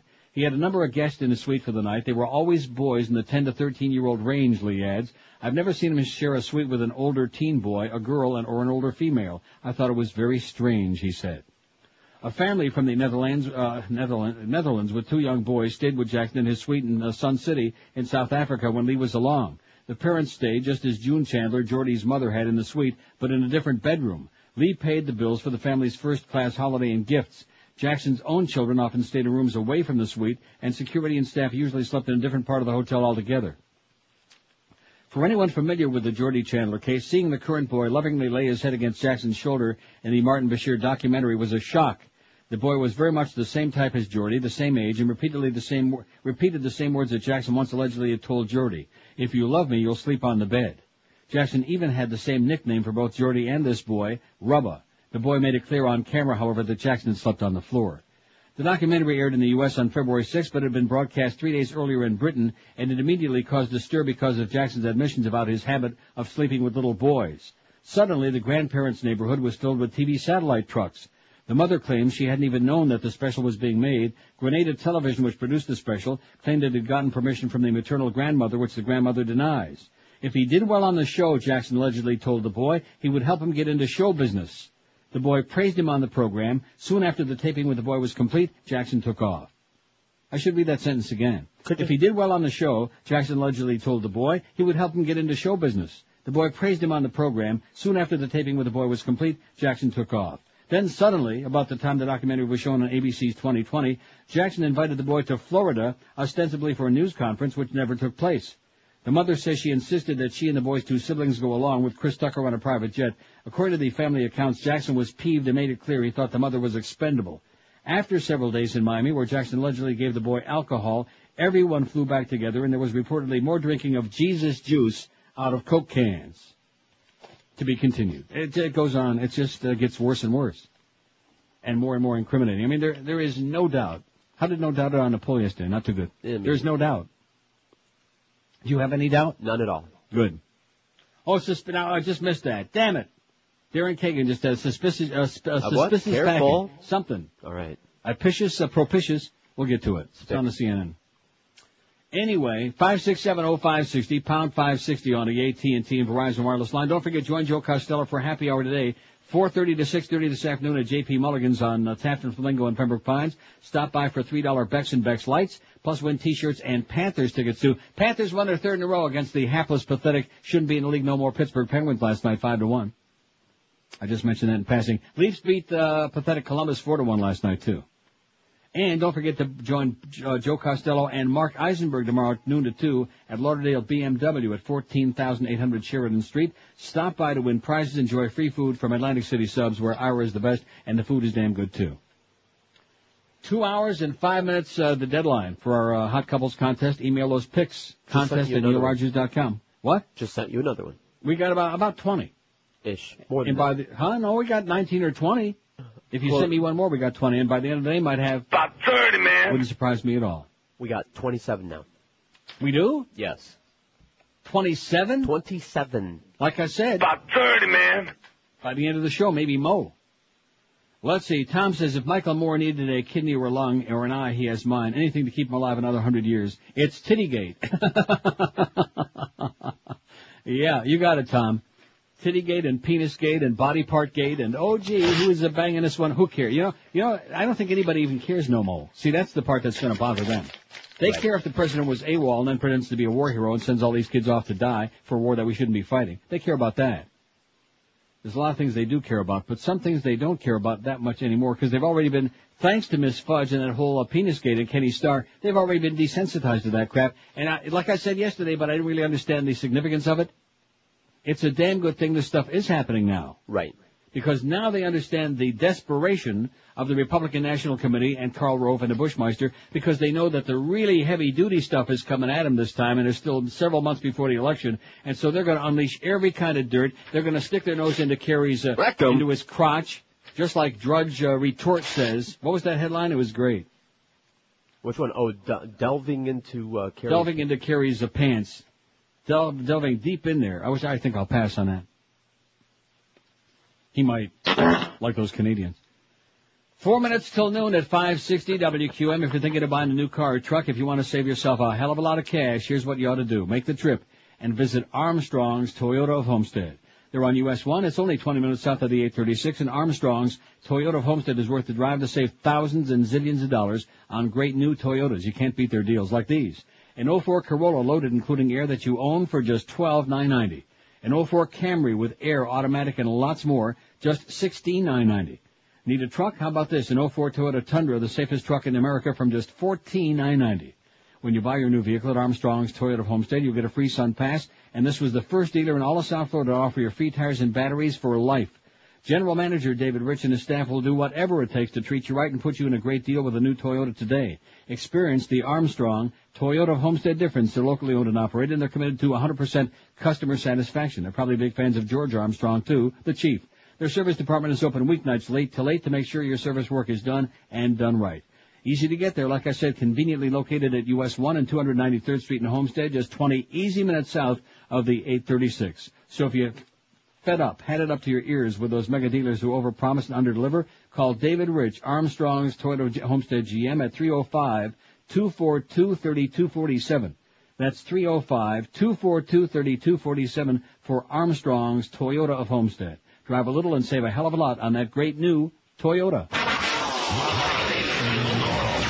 We're Sports Radio 560 QAM. This is Mark Morgan. It's the 12 to 1 hour on QAM. On the next Fear Factor, wholesome entertainment approved by the FCC seal of good White Housekeeping. We locked FCC Chairman Michael Powell in a room with nothing but a screen that flashes pictures of boobs. See this, Mike? This is a boob, Mikey. A boob. Stop it! Stop this filter! I'll fine you! See this one? See this one here, Mikey? It's a bumper sticker for the fight against breast cancer. That will be away from me. Look, you little sissy. Here's my breast. Fear Factor with Michael Powell. Must-see TV for the minds of ignorant little babies. Brought to you by DirecTV. Now with over 200 channels of garbage and shit. I would have sworn I heard Boca Brian's voice in the middle of that break there, didn't you? Maybe. Just briefly. I wonder what that was all about. My bad. 12:03 at 560 WQM. Jerry Bonita Springs faxes this from the Fort Myers News Press, one of America's prestigious papers, but important in Florida and for us. Voters will not be asked to repeal the class size reduction amendment this year because of broad public support for it. A lot of broads in the public. And the politics surrounding the upcoming presidential election, a key legislator said yesterday. State Senator Bert Saunders, Republican in Naples, who's leading the effort to ask voters to partially repeal the amendment, said the plan is now to put the measure on a ballot in November 2006. Because of the nature of the issue, there are a lot of people who are concerned that this is not the best year to put it on a ballot, Saunders said. Polls show Floridians support the constitutional amendment voters passed in 2002, and Governor Jeb Bush doesn't want anything to interfere with his brother's re-election bid, Saunders said yesterday. That is not true, said Jacob DiPietri, Bush spokesman. That has no bearing. He said Bush supports a full repeal because of the multi-billion-dollar cost, but hasn't endorsed a plan. Saunders clarified his remarks later after they made him an offer he couldn't refuse. He said, remember Dr. David Kelly? The governor has not made any formal announcement. He said he's basically been quiet. It's my belief that part of it has to do with the national implications as well as polling information. Lee County School Superintendent James Browder, who loves his chowder, said school board chairwoman Jean Dozier, who lunched with Saunders at the veranda on Thursday, said they remember being told that Bush didn't want to rush the initiative and the election was part of the reason. That was a consideration, Dozier said, not wanting anything controversial on the ballot. Get it? I get it. Don't want to interfere with the chance to to get his brother winning in Florida again this November. See, what they realize is it's not even going to be close this time. Right. Because we're going to get all the dark votes are going to get out to vote. The revenge factor. That's right. Because they're going to be, even without Catherine Harris running for anything except for her life. Wasn't she in that plane? I think I read about that on the Sludge Report, that she was on some kind of a plane. Yeah, they're not going to be deterred by roadblocks this time either. They're going to go right through. That's right. They're going to crash right through those roadblocks. In fact, if they see a roadblock, they're going to floor it, is what I think. All right. That's right. And since everybody says carpooling is a great idea, there's going to be just loads in every car. They're going to have them in the trunk, under their ass, under the seat, right? Right. Dark folks are grape pickers. I mean, you name it. Illegal aliens.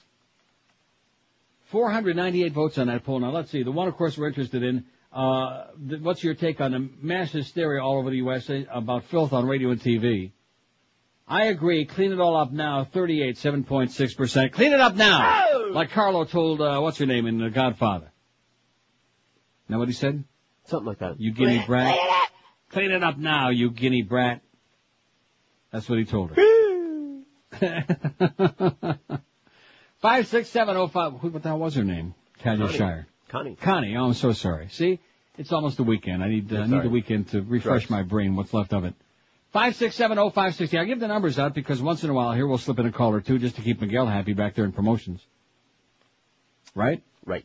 Well, he's not happy if I read for the whole solid 4 hours. Plus, I'm just now, I think today is the turning point for me. You notice I'm not like gagging and choking and puking. Right. Clean as a whistle. Oh, and I'm glad I mentioned that. Mad Dog, I'm sure he's not listening right now, but will somebody please tell him he doesn't have a cold?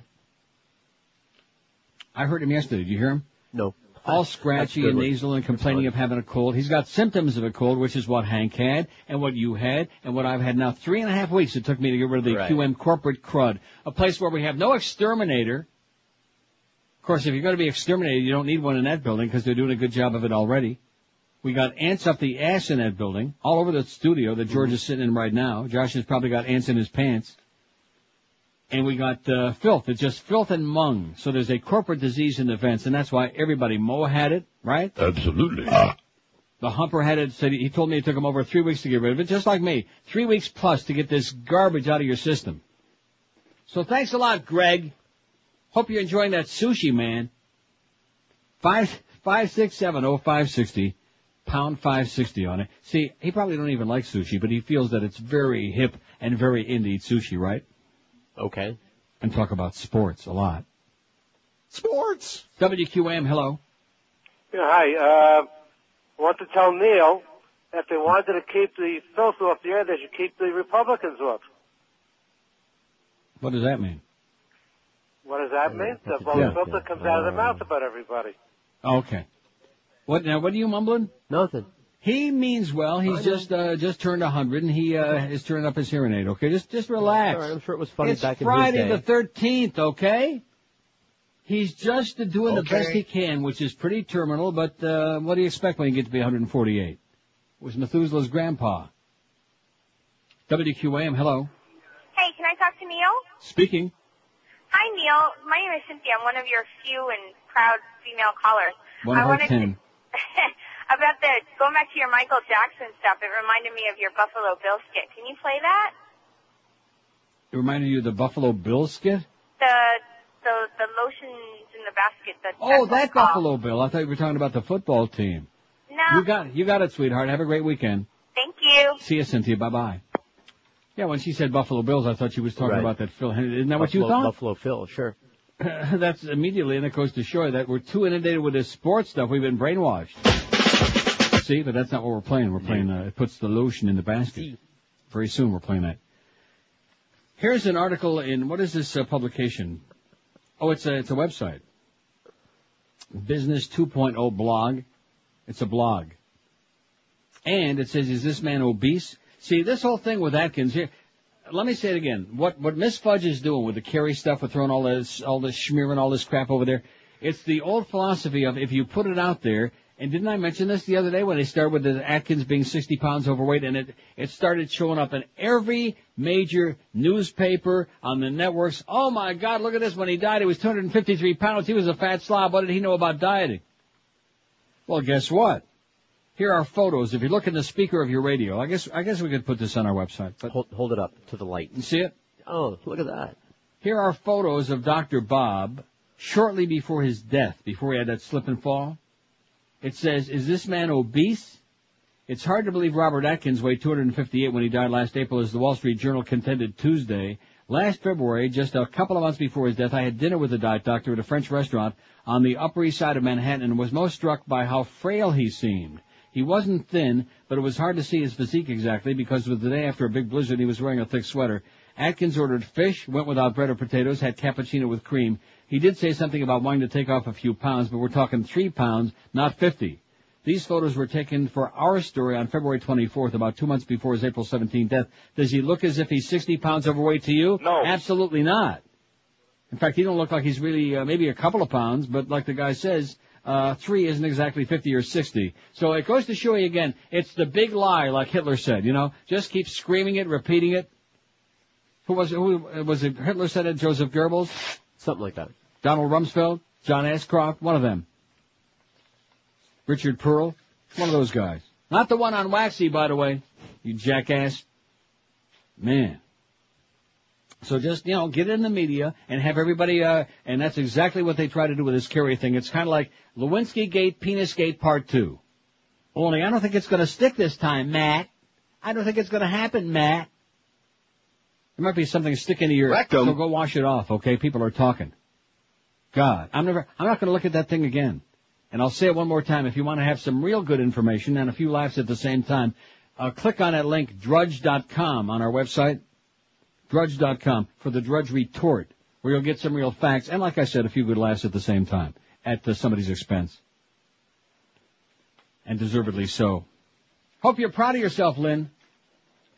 12 minutes past noon at 560 WQAM. Am I in the wrong hour on the log? Maybe. I think I Schmidt-canned the noon hour to log. Did I throw it out? I'm in the 1 o'clock hour. Well, we're almost done then. Well, where the hell is it, George? I don't know. You already did the 12 o'clock, actually. Well, we're skipping an hour today. All right. Maybe you didn't fax me an hour, or maybe I just Schmidt-canned it. You think that's possible? No, you did the 12, and I don't think you did the 11. Okay, so what do we got coming up now? You can fax me during the break. You can fax me a copy of it just so I have some idea what we're doing. Sure. What are we doing now? I don't know, Josh. You have no live spot right now. Oh, like he said, you have no live spot right now, so just hit the button, dummy. This is Sports Radio 560 QAM. In the basket. This is Debbie. Hi, Debbie. I'm interested in getting some operations done. Okay. And some body contouring and some liposuction. Mm-hmm. And I was wondering if you get some tummy tuck and lip augmentation, cosmetic breast surgery, facelift, all of these things. Mm-hmm. And I was wondering... What would you like to start with? Well, I need to get everything done. Probably the first thing I'd like to have removed is my thing. Okay, we don't do that. No. Could you do breast implants, though? It can be done, but I don't know if they would do it right away. It puts the lotion in the basket. Mm-hmm. How much? 5,000. Excellent. I'd like to have my skin resurfaced, too. Mm-hmm. Laser surgery. Mm-hmm. Have the lambs stopped crying yet, Mommy? Excuse me? Don't hurt Mommy's little baby. It puts the lotion in the basket. I'd like to get the liposuction that I saw on TV. Okay. Can you make me look more like a woman? Well, we'll have to see you first, and then upon looking at you, we can tell you that when we see you. Should I wear my skin suit made of body parts, Mommy? If you'd like to. It puts the lotion in the basket. Would you like to make an appointment? Yes. Okay, there is a $100 consultation fee. That's fine. Okay, My name is Buffalo Bill. Okay, let me get a little Mommy. information from you, okay? Just Mommy. one moment. It Right? puts the lotion in the basket. I understand. It puts the lotion in the basket. Do you want to come in for a consultation for It puts the lotion in the basket. Okay. Would you like to make an appointment, or do you want to call me back? Or? It puts the lotion in the basket. I understand. I've got my skin suit nipple necklace. Bill. It puts the lotion in the basket. I understand that. Would you like to? It puts the lotion in the basket. Would you like to make an It appointment? puts the lotion in the basket. Okay, I will talk to you another time. Okay. It puts the lotion in the basket. Hello. 12:18. A little bit of confusion with this log thing here today because in that break, Vermont Teddy Bear was the spot. My bad. So I guess I'll do it in the next break, okay? Yeah, whatever. We're just doing whatever the hell we want because it's Friday. It's Friday the 13th. Weren't we Right. bound to have like a little... Sure, you bet. I'm bound. Up. You'd like to be. No, I'm back to normal now. Oh, wait till you hear this story. A little something, a little levity here in the middle of all this. Teen accused of tricking car dealer. I love this. From Newark, New Jersey, where it really stinks all the time. A teenage boy posing as a banker duped an Ohio car dealership into delivering a $123,000 BMW to him at his high school, police said yesterday. Excellent. Isn't that great? A second order was never shipped after the dealership became suspicious and the teen was arrested. The first car was later found in Raleigh, North Carolina. He apparently sold the car, ended up in a dealership in North Carolina, said Detective Scott Davis of the Dublin, Ohio Police, no kin to George Davis, who used to drive at Northville Downs. The boy was 16 in early January when he ordered the 12-cylinder 2004 BMW 760 Li with black sapphire metallic paint and a heated steering wheel and seats. He told Midwestern Auto Group that his bank would confirm the wire transfer, authorities said. He was 16.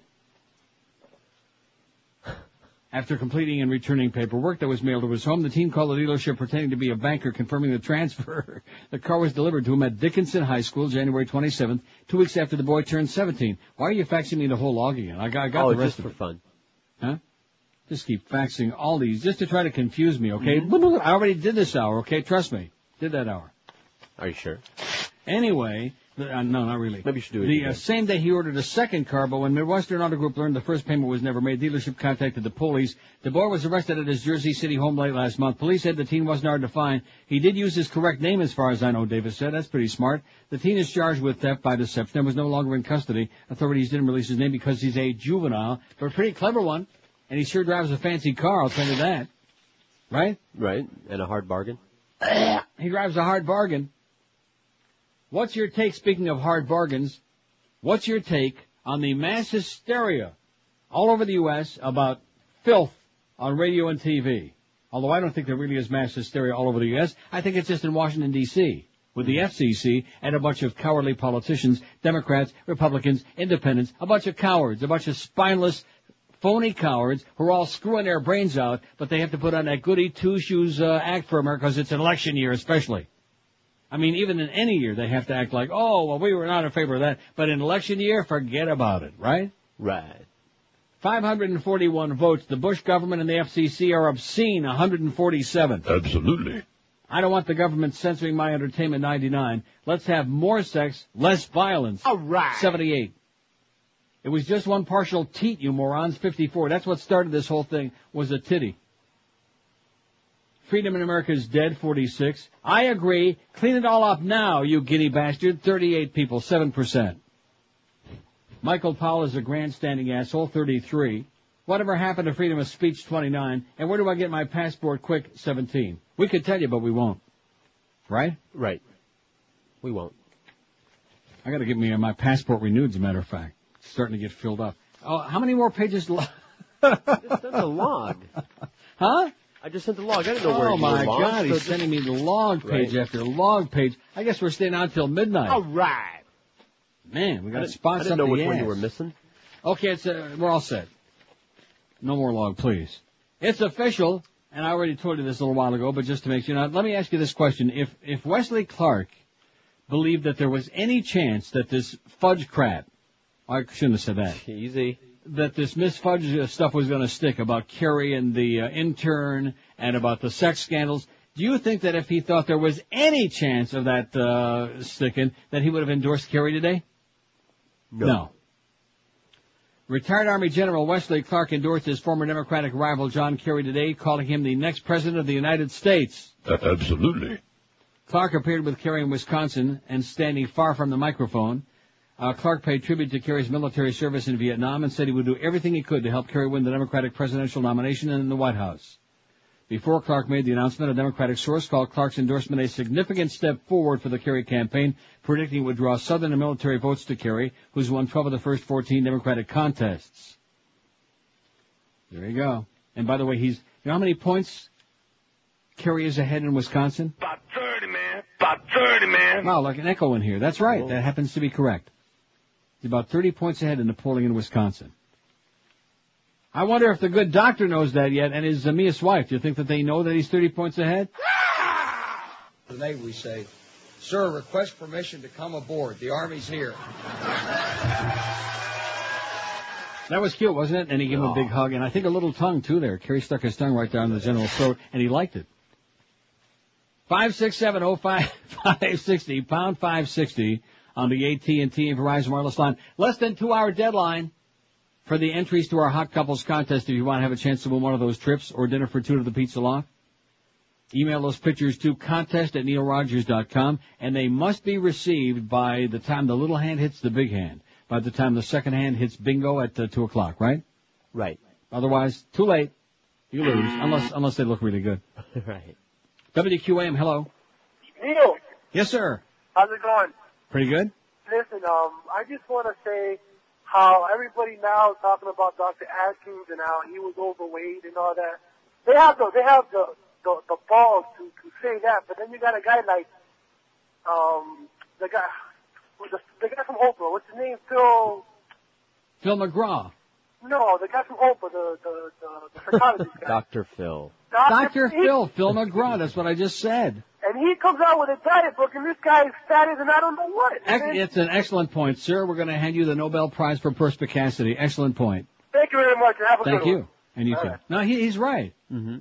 Since when was being slim a prerequisite? Now, Dr. Stillman, which is before your time, he used to be on the Jack Parr show, by the way, the great Jack Parr. Yeah. Dr. Irwin Maxwell Stillman, right about the time Atkins started. Not before then, because just a little before Atkins, he had the Stillman diet, which was very similar. It was, but not so much fat. And he was very slim. But there have been diet doctors, and Dr. Phil is a big fat tub of crap, okay? Underline the crap part. Oh, there he goes again. See, that's what we're talking about, filth in America, including on this radio show. We want to clean up each and every piece of that crap. If Neil ever says crap again, that's going to be it. Crap. So that's a good point. And, the Atkins diet's been around for many, many years. About 30, man. So what is the point? Was he fat back when he started it? No. In the middle of it? No. When we went to the Sawgrass, did that appearance and sold 700 of his books with him? Was he fat? No. But anything, man, to manipulate and twist the truth, it's tragic. Like I said before, just lie and get a bunch of the people in the media to go on TV and lie for you and in the newspapers, and all of a sudden, everybody believes it. They buy it. It's like the religion bull crap. 26 past noon at 560 WQAM. Don't forget, Valentine's Day is tomorrow. But the good news is, it's not too late. It's not too late to be original either. This year, instead of flowers, which are dead and they wilt in no time at all and forgotten about, give her a Vermont teddy bear because it lasts forever. For the price of just a dozen roses, the Vermont teddy bear keeps giving and giving. It'll last a lifetime. Choose from lots of great bears like the Be My Valentine bear, the Chocolate Lover bear, or the Love Me Tender Elvis bear. When it gets there, she'll be completely surprised, and she'll think, at least for a while, that you're the greatest guy for sending such a thoughtful gift, and maybe you might get lucky, too, and get the gift that you've been hoping and praying for on your knees. Overnight delivery for Saturday is guaranteed, too, so like I said, you still have time, but do it now. It takes just 5 minutes to order. Just call toll-free 1-800-829-BEAR, and a friendly bear counselor who knows their stuff will help you choose the perfect bear for your Valentine, delivered with free chocolate in their famous gift box. And you haven't lived till you've seen their gift box. Call 1-800-829-BEAR or shop online at VermontTeddyBear.com. This year, do the right thing. Send your Valentine a creative alternative to flowers, a cute little Vermont teddy bear. It'll put a big smile on her puss. Call 1-800-829-BEAR and tell them old Neil told you to call 1-800-829-BEAR. Live and local. We're Sports Radio 560 QAM. This is a bunch of hooey. Taking you inside your favorite celebrity's home. It's MTV Cribs. Today, we're in Chappaqua, New York. Hey, Cribs. Mi casa, su casa. Watch your step now. Don't trip on my rubbers. We're due for more rain. Here you go, Cribs. Check it out. My pride and joy. My celebrity cheese doodle collection. Look at this one here. Looks like Mr. Spock. See the ears? Over here, it's my boom boom room. La Bedouin. Oh, Billy, I've been waiting for you. I'm so... What? Steamy Philly on board. Next room. Here is my kitchen. Come on over and play with me, Billy. Hot cheeks on the griddle. Next room. This is my TV room. Oh, Billy, come on, Billy. You're here, Billy. Come on. Surround monkey love sound. Next room. You know what? Maybe we should just head outside. Check it out. Here's my pool.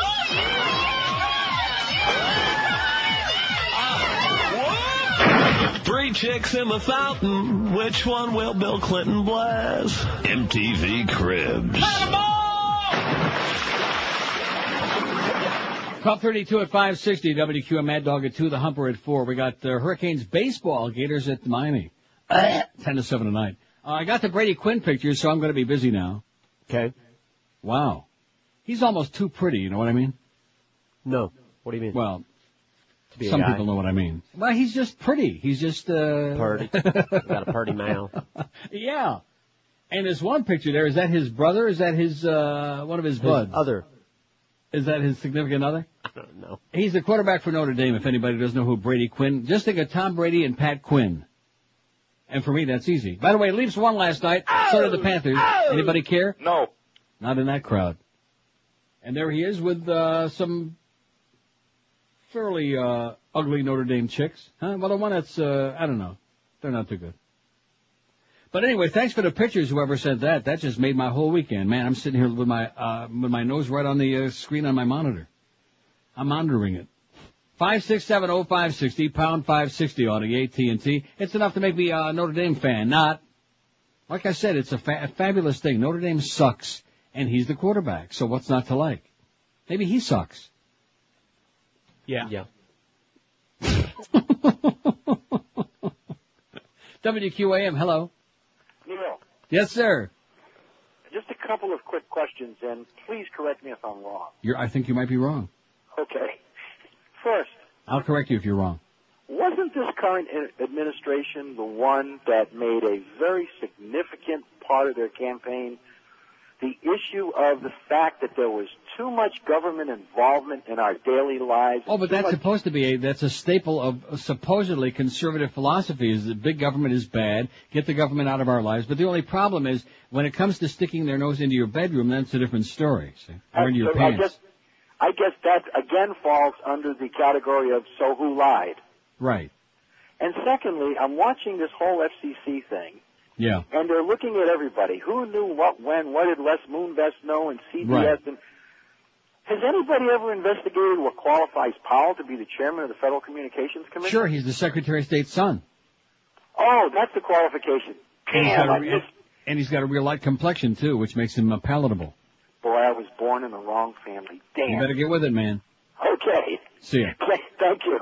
He got into the garden. He skipped over those 500 other guys who were waiting, and why he was able to take off and have a good time and go campaigning in Alabama and do whatever the hell he wanted. Missed the physical, all of these things. Daddy's buddies gave him millions of dollars to invest right. if he lost. Daddy's buddies, just like they put him in the oil business, which he failed, just like Daddy's buddies helped him get control of the Texas Rangers and make those millions of dollars. I mean, how can you be in the oil business in Texas not once but twice and lose money? I mean, that takes some real special skill. You got to be really dumb.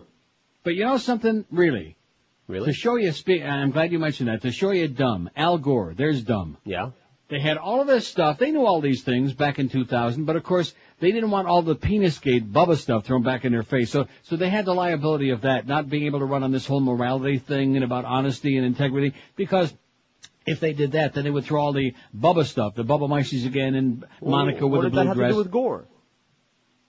Because of the fact that he was the vice president under Bubba. He was attached to him at the hip. Well, he wasn't porking Monica. How do you know? That we know, right? Well, who the hell would touch him anyway? Even Tipper ain't tipping it lately. But I mean, why the hell did they wait so long? And the thing, I'm just really, I'm positive now. There's no question in my mind that this abortion story in Texas is going to fly, that it's coming. Think it's got wings? Yeah, I think it's got wings and legs and whatever. Propellers? I think it's going to fly this time, because if they're already talking about it, what they're trying to do is already go into denial, say, oh, if you hear this, don't believe it, because they're just making it up. Right. I mean, what is that?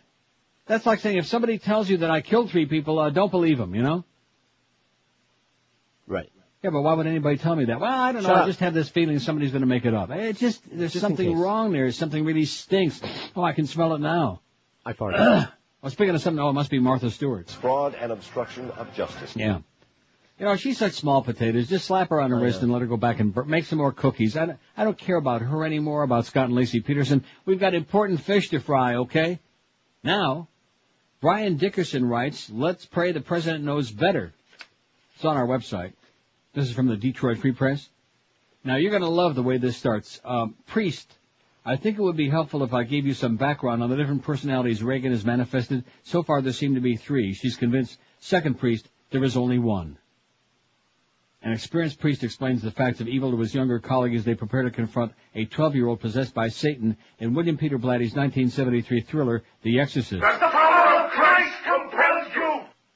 When he ordered the invasion of Iraq last March, President George W. Bush rested his case for war on 2 fundamental assertions. The first, that Saddam Hussein continued to harbor stockpiles of chemical, biological, or nuclear weapons, has largely been discredited. The second, that ousting the Iraqi dictator would diminish the chances of another 9/11-style attack on U.S. citizens, was based on even flimsier evidence. But unlike the WMD argument, the assertion that Hussein's Ba'athist and Osama bin Laden's al-Qaeda were 2 sides of the same terrorist coin persists, notwithstanding the dearth of supporting evidence. As recently as his Sunday encounter with Meet the Press host Tim Russert, Bush defended his decision to invade Iraq by invoking the context of 9/11. We were attacked and therefore every threat had to be reanalyzed, the president said. Every potential harm to America had to be judged in the context of the war on terror. The conventional anti-Bush view, articulated most forcefully by Al Gore the other day, is that the president's war on terror argument is at bottom a cynical deception. Bush knows full well the difference between Saddam and Osama, the argument runs, but he's not above exploiting the 9/11 fears of those who don't. But what if the president is sincere? What if he genuinely believes that the 9/11 attacks provided not just a plausible excuse for invading Iraq, but an irrefutable case for war? What if he's convinced, like the veteran priest in The Exorcist, that efforts to distinguish one demon from another are meaningless? There is only one. There is scant evidence to support such a simplistic model. The U.S. occupation of Iraq has been a magnet for terrorists, not a repellent. Intelligence officials here and elsewhere are preoccupied with a new collection of regional militant groups, independent of al-Qaeda, but quite possibly as capable of wreaking 9/11-scale havoc. And it appears that a single government scientist in Pakistan, which supported the war on Iraq, has done more for nuclear proliferation than all of Hussein's lab rats together. In short, if Bush remains convinced that the conquest of Iraq was a significant victory in the war on terror, he's flying in the face of some powerful evidence to the contrary. And if he genuinely believes that the 9/11 attacks buttress the case for war on Hussein, he's guilty of something more dangerous than cynicism. It's one thing for frightened citizens to want to strike out at whatever target avails itself. It's another matter entirely for their commander-in-chief to mistake that raw emotion for rational policy. Cynicism is an ugly thing in the leader of the free world, but confusion in such a man is downright terrifying. As he continues to play on the phantom nexus between Iraq and 9/11, let's hope the president is just exploiting the people's cluelessness and not betraying his own. Good one. Writes Brian Dickerson in the Detroit Free Press. It's on our prestigious website, NeilRogers.com, where we don't just make stuff up like on the Fudge Report. Live and local. This is Sports Radio 560. QAM. Okay. Hey guys, you wanna cheer up? Have Britney sit on your face. Make that old acne clear up when Britney sits on your face. Forget about your wife or girlfriend now. Kneel and say grace. Better shave off that beard and stash their eights. Pick up the pace. You're really gonna love it when Britney sits on your face. Imagine the view above it when Britney sits on your face. Bent over, it looks like a frown when Britney starts sitting down. Britney sits on your face. Yeah, Britney sits on your face. Imagine Britney Spears leaving her clothes all over your floor, knowing in just a minute or two you're gonna score. Wipe off that dinty beef stew before Britney sits on your face. Careful not to bite or chew when Britney sits on your face. Stop dreaming and clean up your place, 'cause she wants a brand new face. In your dreams. 1244 at 560 WQM. Anyway, here's this website, this Drudge Retort, Drudge.com, is so great. How come it, I mean, I've seen it before, but never paid that much attention to it. This is the best. Yeah. Here's the latest. It says, last one in John Kerry's pants is a rotten egg. All you reporters out there. Democratic frontrunner John Kerry flatly denied rumors of an extramarital affair that were drudged up Thursday by America's most trusted newsman. Well, there's nothing to report, Kerry told Don Imus on his morning radio show, also broadcast by MSNBC, so there's nothing to talk about. Spoil sport. For those who are scoring at home, the mainstream press only took a few hours to follow serious newsman Matt Drudge on an undercover mission into Kerry's pants. Thursday morning, Drudge pulled out the flashing siren with the giddy claim that Time magazine and other media organizations were looking for a young woman who privately caucused last year with the Democratic frontrunner, a presidential frontrunner. Reported Drudge, intrigue surrounds a woman who recently fled the country, reportedly at the prodding of Kerry, the Drudge report has learned. That wouldn't be the only prodding she received from Kerry, according to the completely unsourced story, which has been gleefully picked up by Rush Limbaugh, the Wall Street Journal, foreign newspapers, and a handful of U.S. press outlets. Some members of the press weren't as enthusiastic about letting Drudge set the nation's news agenda. Ask Joe Conason, is American politics suddenly returning to the bad old days when Washington journalism became frenzied with sheet sniffing and keyhole peeping? That seems to be the default program of the right-wing media machine whenever Republican poll numbers sink into the red zone. The Telltale, T-A-I-L, Telltale first appeared in Watchblog. We already had that before. And it just goes on to repeat what we had in the first one. Yeah. It's been around a long time. It don't have any legs. It's not flying. And then we'll get to the Joe Conason piece in the next hour. 5670560, pound 560 on the AT&T and Verizon wireless line. Boy, I'm so glad. Thanks, Miss Fudge, for getting us to get your stupid-ass website, the link off of our website, and putting on there the Drudge Retort, Drudge.com. Excellent website. Beauty. Plus, it's got at least a little color to it, a little yellow, as in yellow journalism. Mm-hmm. You don't think there's any symbolism there, do you? No, coincidence. Oh. Okay, let's get back to Michael Jackson, shall we? Well, we got a long... This is going to take me into Monday and maybe even Tuesday and Saturday. Who knows? Monday, Tuesday. Anyway, talking about this documentary on 2020.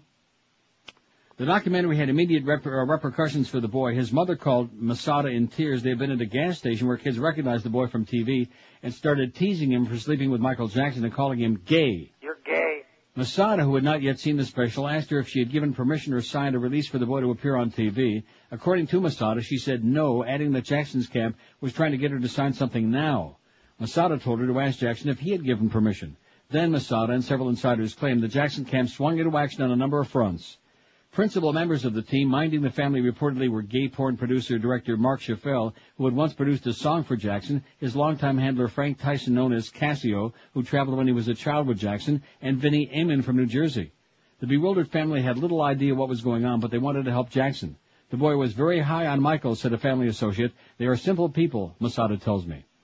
The mother called Masada again, even more upset. She explained, he says, that someone had called the L.A. Department of Children and Family Services, the DCFS, and they want to interview her because they think she's an unfed mother, allowing her kids to sleep over at Michael Jackson's, and they're going to take her kids away. What shall I do? Masada says she went into the February meeting worried to death she was going to lose her children. According to several sources, including Masada, representatives of Jackson's drove her and the children to the meeting and tried to sit in on it. When they were told no, a Jackson person handed the mother a tape recorder and told her to tape the meeting, but she didn't. At that point, she says, she still knew nothing about alleged molestation or alcohol and denied any wrongdoing on Jackson's part. Apparently, the Jackson person told the agency that the children would be put in private schools and the family provided with a home. The boy had dropped out of public school after the teasing, and the family was staying at Neverland, allegedly for their own protection. Much has been made in the media of this confidential meeting because in early December, a DCFS memo dictated on November 26th, only days after Jackson's arrest, and stating that allegations of sexual misconduct on Jackson's part with this boy were deemed unfounded, was leaked to the website, thesmokinggun.com. It is highly irregular for such a memo to be written after the fact, and curious that the official to whom it was addressed was revealed by the TV show Celebrity Justice to have offices just 2 doors down from one of Jackson's private investigators in the case. The family says they were told by Jackson's people that because of the documentary there were death threats against them and they were in danger. In addition, the mother, who says she had no idea at the time about anything untoward, was put on audio tape by Garagos' criminal investigator and on videotape by Jackson's videographer saying that Jackson was a wonderful man. She says she was told that if she didn't look happy on the tape, she would be reported to the DCFS. Masada finally saw the special when it was rebroadcast on February 17. I watched in disbelief, he said. They didn't digitize the boy's face or anything. He asked again the mother how anything could be shown without her permission. She told him she had signed various papers, but the mother alleges she didn't know what she was signing. One of the papers, with the mother's signature on it, purportedly became the bulwark of a complaint by Jackson to the British Broadcasting Standards Commission and the Independent TV Commission. Jackson's people hired British lawyers to help her loudly protest the Bashir documentary and to attempt to prevent the documentary or any additional footage from being sold on DVD or VHS, thereby paving the way for Jackson to reap millions by selling a 2-hour rebuttal program hosted by Maury Povich on Fox. In order to keep her prominently in the complaint, the mother claims one of Jackson's lawyers later offered her $5,000 if she would pursue it. She says she refused. A source close to the case says that Jackson even tried to get the mother to let the husband of one of the female attorneys in Garagos' office take over lingering legal issues with the boy's father, another echo of the Chandler case where Burt Fields, Jackson's lawyer then, attempted to intervene for Jordy's mother in her custody dispute with his father, even though Fields represented Jackson and knew that the father made an allegation of possible sexual molestation. At the same time, the family was asked by Jackson's people for their personal papers, including birth certificates, so that passports could be obtained for them, and for 5 days they were put up and guarded for their protection, they were told, in a hotel in Ventura County, south of Neverland, while their passports and visas were being obtained. The family alleges that someone from Jackson's camp unilaterally went to the boys' school and changed the name of the person to be notified in case of an emergency to that of a Jackson insider. One of Jackson's people allegedly told the family they should move to Brazil or Argentina to be safe. They charged that Jackson's people had them vacate their small apartment in East L.A. and that their clothes and furniture were put in storage by Jackson's people who they claim would not tell them where their belongings were. Mark Garagos later told representatives that the move had been videotaped and that the mother had signed off on it, a claim she denies. None of Jackson's alleged promises were kept about paying for school or getting the family a new home. Masada says that to his knowledge, Jackson did not pick up the boy's medical bills either, contrary to some media reports. In late February, the mother says she was upset that her belongings had been taken, that her son was being exploited, complained to Masada, who sneaked her out the back door of the apartment of a friend she was visiting. Jackson's people were waiting at the entrance to take her to meet attorney William Dickerman. She said she felt like a prisoner, but she wouldn't go to authorities because her son didn't want her to. She was very scared, said Masada. The next 2 times the mother met with Dickerman were at the Laugh Factory because Masada claims Jackson knew she was friends with him and allowed her to visit there. All of the family's activities were monitored. The mother seemed terrified that she was going to be sent to Brazil and claimed that there was intense pressure on her to move there. Apparently it didn't occur to her that she could refuse to go. At one point she called a friend from a payphone asking that police be informed, but nothing came of it. Myung Ho Lee says that Jackson is very capable of playing rough. Michael is very vindictive if anybody tries to do anything about him, he claims. If he has the upper hand, he will destroy you, he said. To be continued. Okay. Remember the comment by Garagos at that press conference right after the arrest? Mm-hmm. Anybody spews anything against my client, we're going to come down on you like a ton of bricks. Intimidate, harass, intimidate, and that's what it's all about. I just mentioned those things in passing. 5670560, pound 560 on the AT&T and Verizon wireless line. Take a look at that vote on the poll. What's your take on the mass hysteria all over the USA about filth on radio and TV? 616 votes, 616. The Bush government and the FCC are obscene, 169. Is there any doubt about it? No. I don't want the government censoring my entertainment, 110. Let's have more sex, less violence, 90. It was just one partial teat, you moron, 63. Freedom in America is dead, 50. I agree, clean it up now, clean it all up now. 47, 7.6%. Michael Powell is a grandstanding asshole, 36. Whatever happened to freedom of speech, 32. And where do I get my passport quick? 19. 5670560, pound 560 on the AT&T and Verizon wireless line. Don't forget, cable may also be targeted. Yeah. Oh, man. And DVDs and CDs and you name it. Private conversations. Right. Newspapers. Oh, yeah. Your private letters. Things like that. Your emails. Mm-hmm. Just for your protection. WQAM, hello. Is George Bush an alien? WQAM, hello. Neil. Yes, sir. Right. How you doing? Okay. Did you see the other day, by any chance, the 60 Minutes with Simmons? I haven't been listening. I don't know if you saw it or not. About what? The interviewer asked him about, they were interviewing him about his empire, and they asked him about what was it called? All the, the type of, can't think of it now because you caught me off guard, but Okay, well, when you think of it, call us back. Stop catching people off guard Well, like I that, caught him man. off guard, okay? He was trying to put all of this together, and we're doing screenless this next 5-10 years, and as a result, we caught him off guard. There's Dennis Kucinich. Victory speech. What do you say? Let's see. Good evening, delegate. Democratic dating game with Dennis Kucinich. Well, he's got to find somebody who likes him, okay? I like him, but he's just kind of a silly little coot with, big ears and a bad wig. WQAM, hello. Yes, I'm on hold for Neil. Speaking. Oh, I'm sorry. Don't be Neil, sorry. how you doing? Pretty good. As a registered Republican, Neil, it's embarrassing what is going on here, like in America. If this isn't a battle between, the far right and normal people, it is beyond me. I mean, how people can even vote Republican this year, it's just crazy. It's crazy. Yeah. It's unbelievable. Well, we'll be looking for you in November, man. Believe me, I will be there, and I've got a birthday party next week, and I'm going to give a little minute speech to all my Republican friends. I'm going to break it down for them, what it means to them, and we're going to make a change. We're doing Excellent. it. Nice going, Pally. All right. Break it down for them, and then if they don't agree, break their legs. See ya. Keep home on Election Day, okay? Keep Robert Grieper home on Election Day. Going to put the beast on that assignment, okay? Maybe you can keep him busy. You can have him sit on him. There he goes again, writes Joe Conason. Here's the whole article. Matt Drudge and the GOP smear machine are back in the Democratic pants. Okay, we'll get to this next hour, won't we? Yes, we will. Okay. Oh, I think I just tore a page of it up. Well, you know me. Why do I keep doing that all the time? Because you're anxious to go. I do that all the time. But I got set tape. it aside. Huh? Instead of No, tearing I everything have up. this habit of doing that. When I'm finished with something, I don't know why I do that. Shred it. I shred it just so nobody ever finds it. But I got it here. We'll get to it.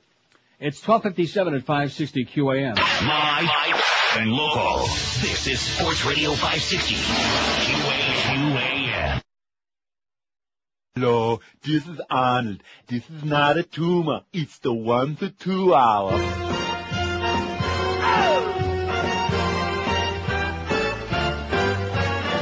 Showed her right melon. And man, was it great. Yes. Had an areola like a big dinner plate. Janet's right ta-ta grabbed every headline. Wonder if she'll help CBS pay the fine. First she denied it, said it was a mistake. A costume malfunction, said Justin Timberlake.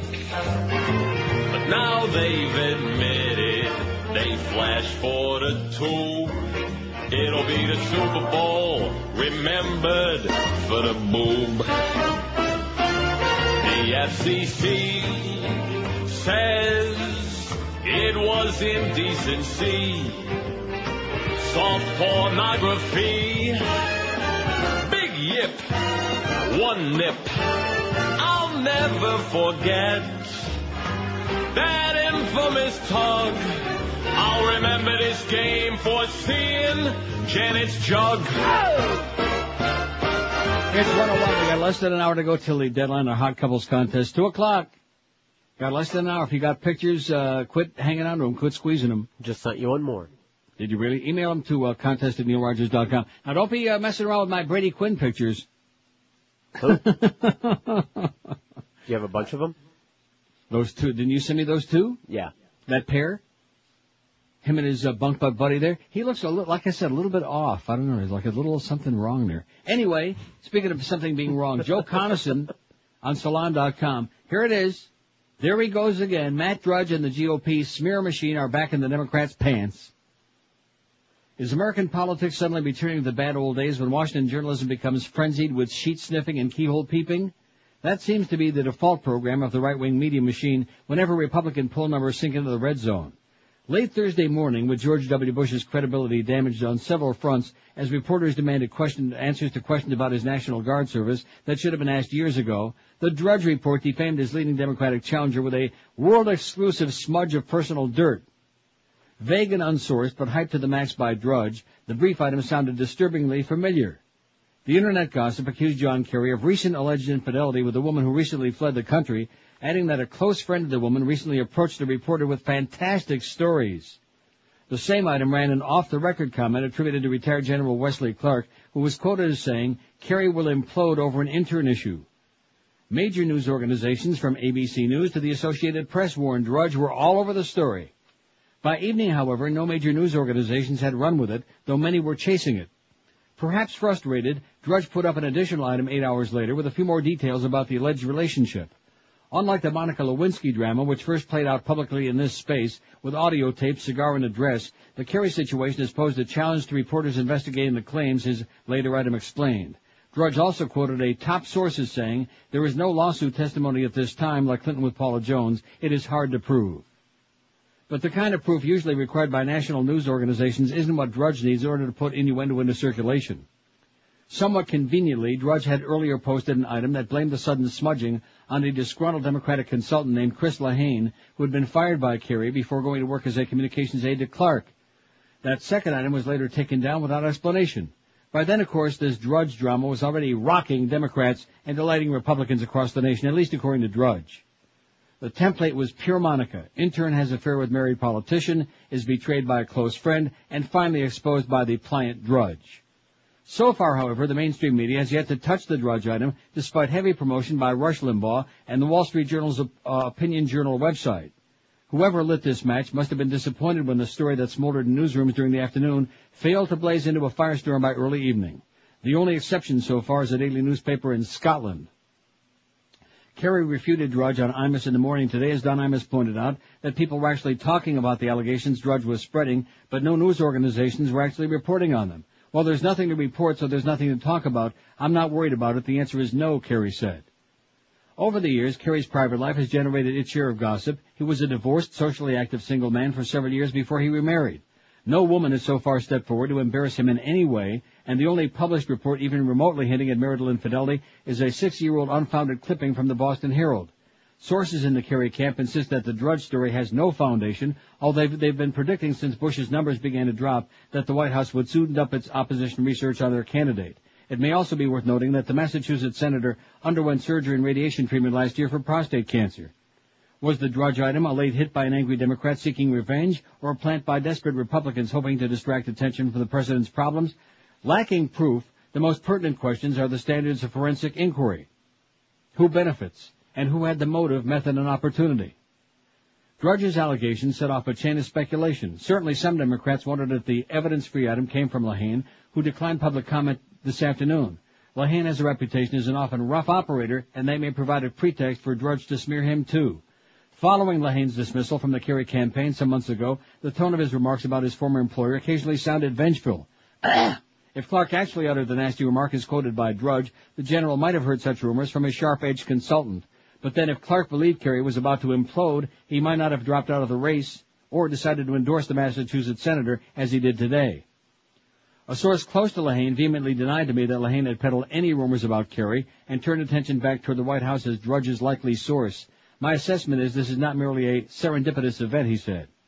The Drudge item blaming Lehane quoted Craig Crawford, a former Democratic operative who now works as consultant and columnist for MSNBC. Within 10 minutes after Drudge posted the Kerry intern item, Crawford sent a memo to his superiors that said the story was something Chris Lehane has shopped around for a long time. According to Crawford, someone at MSNBC promptly leaked his memo to Drudge. But when Lehane called Crawford with a loudly indignant denial, the MSNBC columnist quickly issued a public retraction. He said the comments attributed to me are from a private email to a TV news associate based on conversations with Democratic campaign operatives. I did not consider any of it confirmed enough to report or publish. I can only verify that Chris Lehane's rivals and other Democratic campaigns made these claims, and I have found no independent source to confirm it, which is why we didn't go with the story. But then someone sent my email to others, which is the only reason it got into the public domain. In other words, there's no proof that Lehane circulated the rumor, let alone that the rumor has any basis in reality. Once again, Drudge has raised questions, but they may not be the ones he seeks to raise. The first is about journalistic standards. The second is the identity of his anonymous sources. Journalists must ask themselves why the rumor of a private peccadillo deserves their attention and resources in the 2004 campaign. The press faces a more important issue, learning from its own failure to report the false rationale and abused intelligence that drove the nation to war. Writes the always great Joe Coniston on Salat.com today. Got it? Got it. So there you go, Miss Fudge. Everybody's on to you. Nice try, though. And, of course, they won't give up. They'll come up with more crap. They're sticking their nose deeper and deeper into Kerry's pants. Rectum. Until they get it dirty. 5670560, pound 560 on the AT&T and Verizon Wireless line. WQAM, hello. Neil. Yes, sir. I'm back on the phone again. I forgot about what I said earlier. The delay caught me off guard. Anyways, what happened was that the interviewer asked Russell Simmons about all the gangster rap. So Russell Simmons said to him, what about our gangster government? Woo! I thought that was the greatest line I've heard. Excellent comeback. Yeah, so that was it. Okay, thanks. All right, Neil. Glad you straightened yourself out. He straightened it out.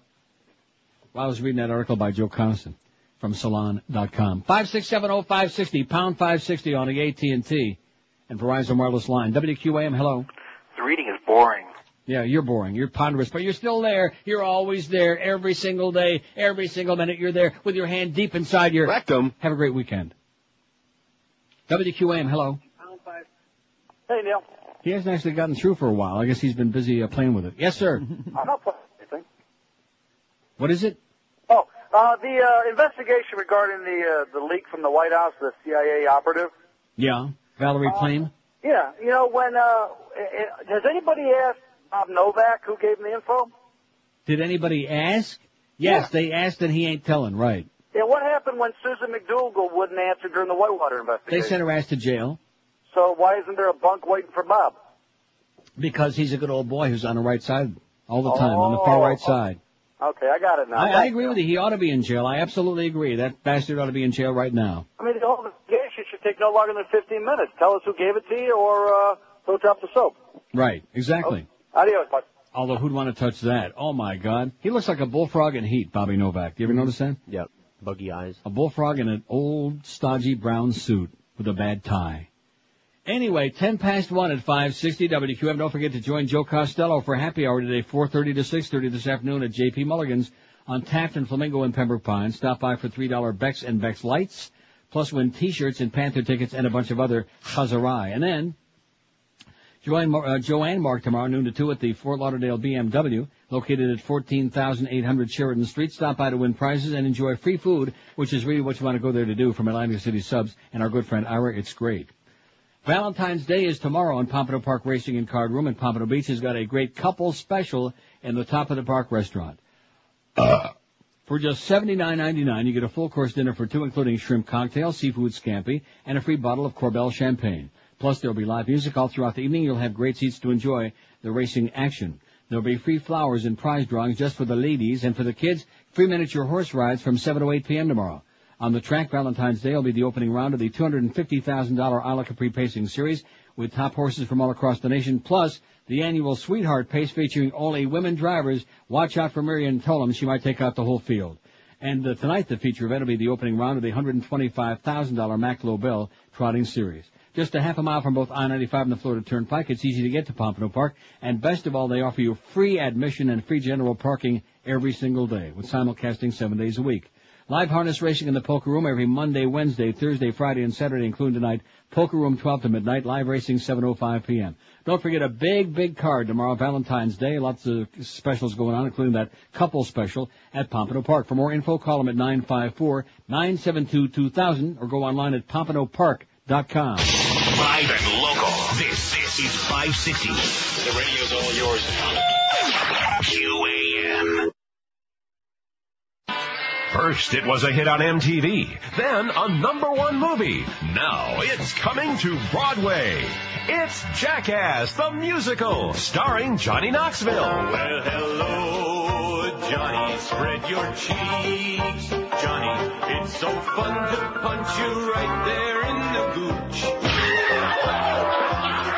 Yes, all those risky stunts have been combined with fabulous show tunes to create Jackass, the musical. Wow, the music, the dancing, the guy eating a yellow snow cone. It was better than Cats. 76 dumb guys smashing golf cars. 76 high-pitched squeals of pain. Don't miss Jackass the Musical, with all your favorite jackasses on stage singing torch songs, then setting their hair on fire with them. I'm Steve-O, I'm just freaking loco.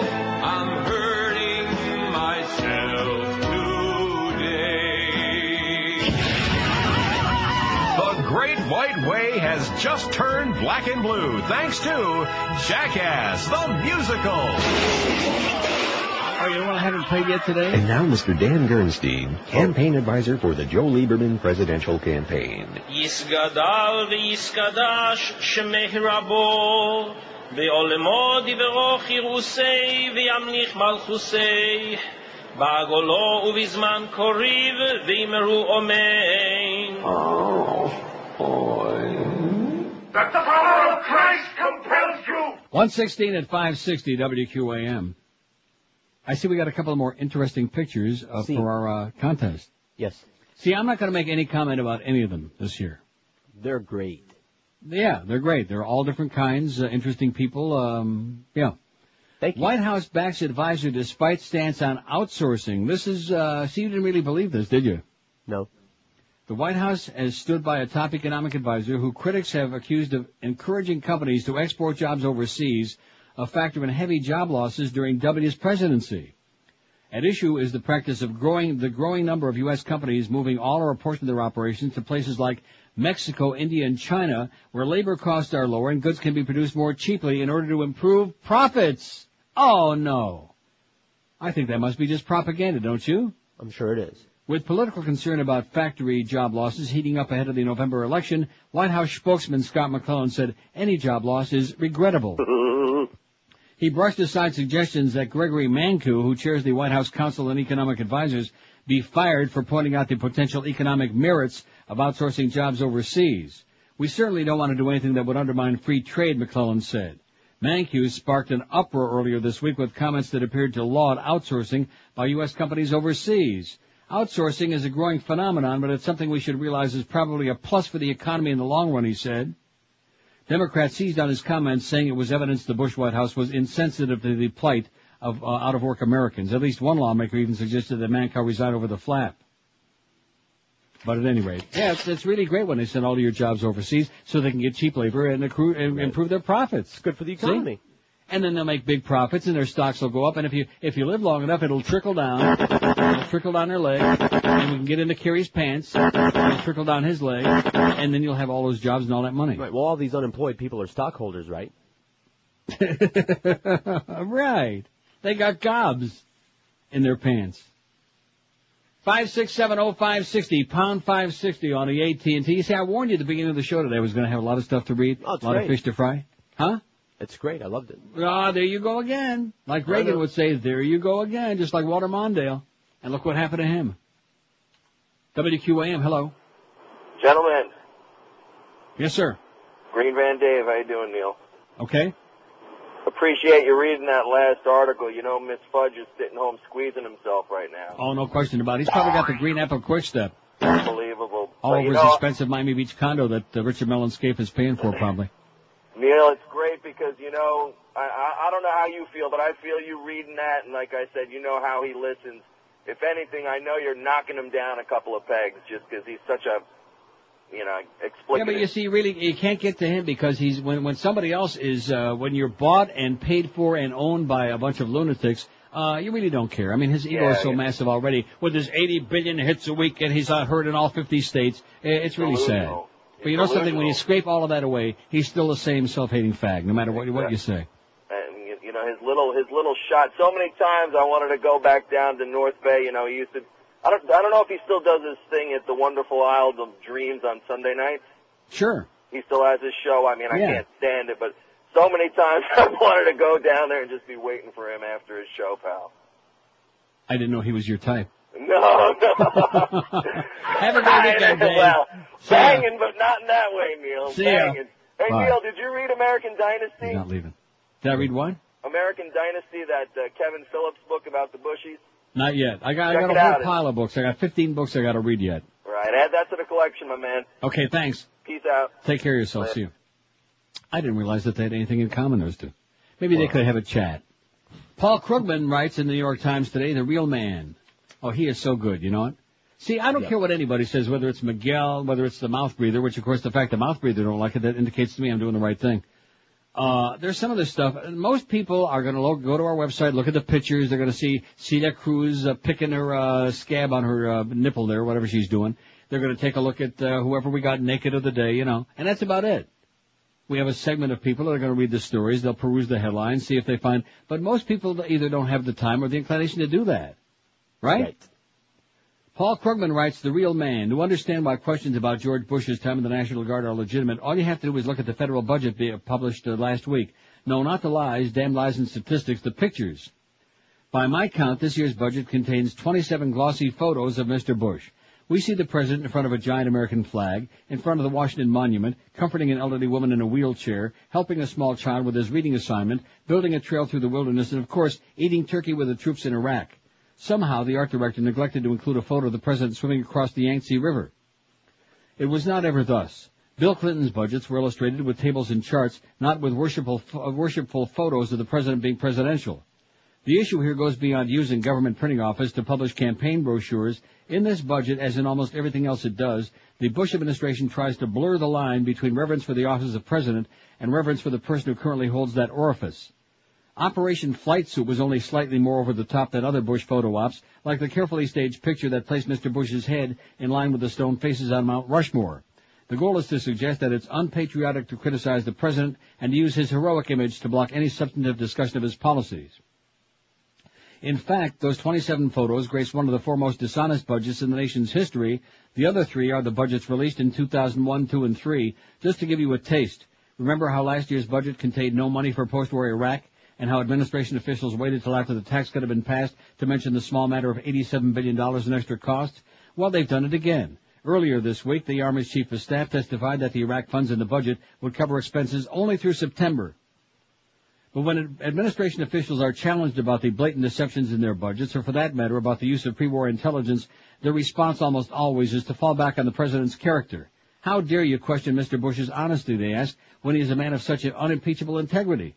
And that leaves critics with no choice. They must point out that the man inside the flight suit bears little resemblance to the official image. There is, as far as I can tell, no positive evidence that Mr. Bush is a man of exceptional uprightness when he has even accepted responsibility for something that went wrong I can't remember. On the other hand, there's plenty of evidence that he's willing to cut corners when it's to his personal advantage. His business career was full of questionable deals, and whatever the full truth about his National Guard service, it was certainly not glorious. Old history, you may say, and irrelevant to the present. And perhaps that would be true if Mr. Bush was prepared to come clean about his past. Instead, he remains evasive. On Meet the Press, he promised to release all his records and promptly broke that promise. I don't know what he's hiding, but I do think he's forfeited any right to cite his character to turn away charges that his administration is lying about its policies. And that is the point. Mr. Bush may not be an especially bad man, but he isn't the paragon his handlers portray.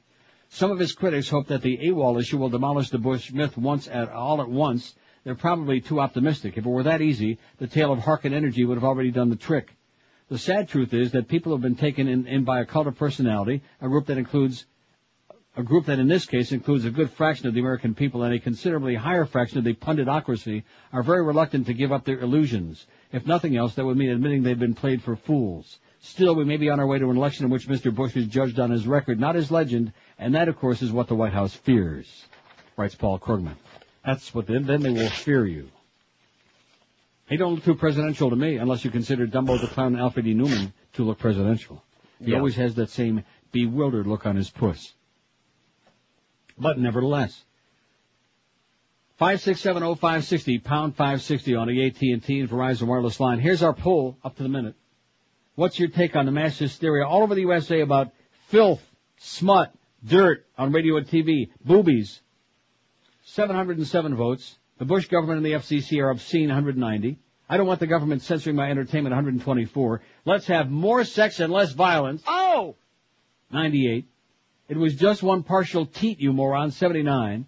Freedom in America's dead, 58. I agree, clean it all up now, 52. That's 7.3%, you dago guinea wop bastard, you. Michael Powell is a grandstanding asshole, 43. Whatever happened to freedom of speech, 38. And where do I get my passport quick? 25. And for the right price, George will hook you up. To electrodes.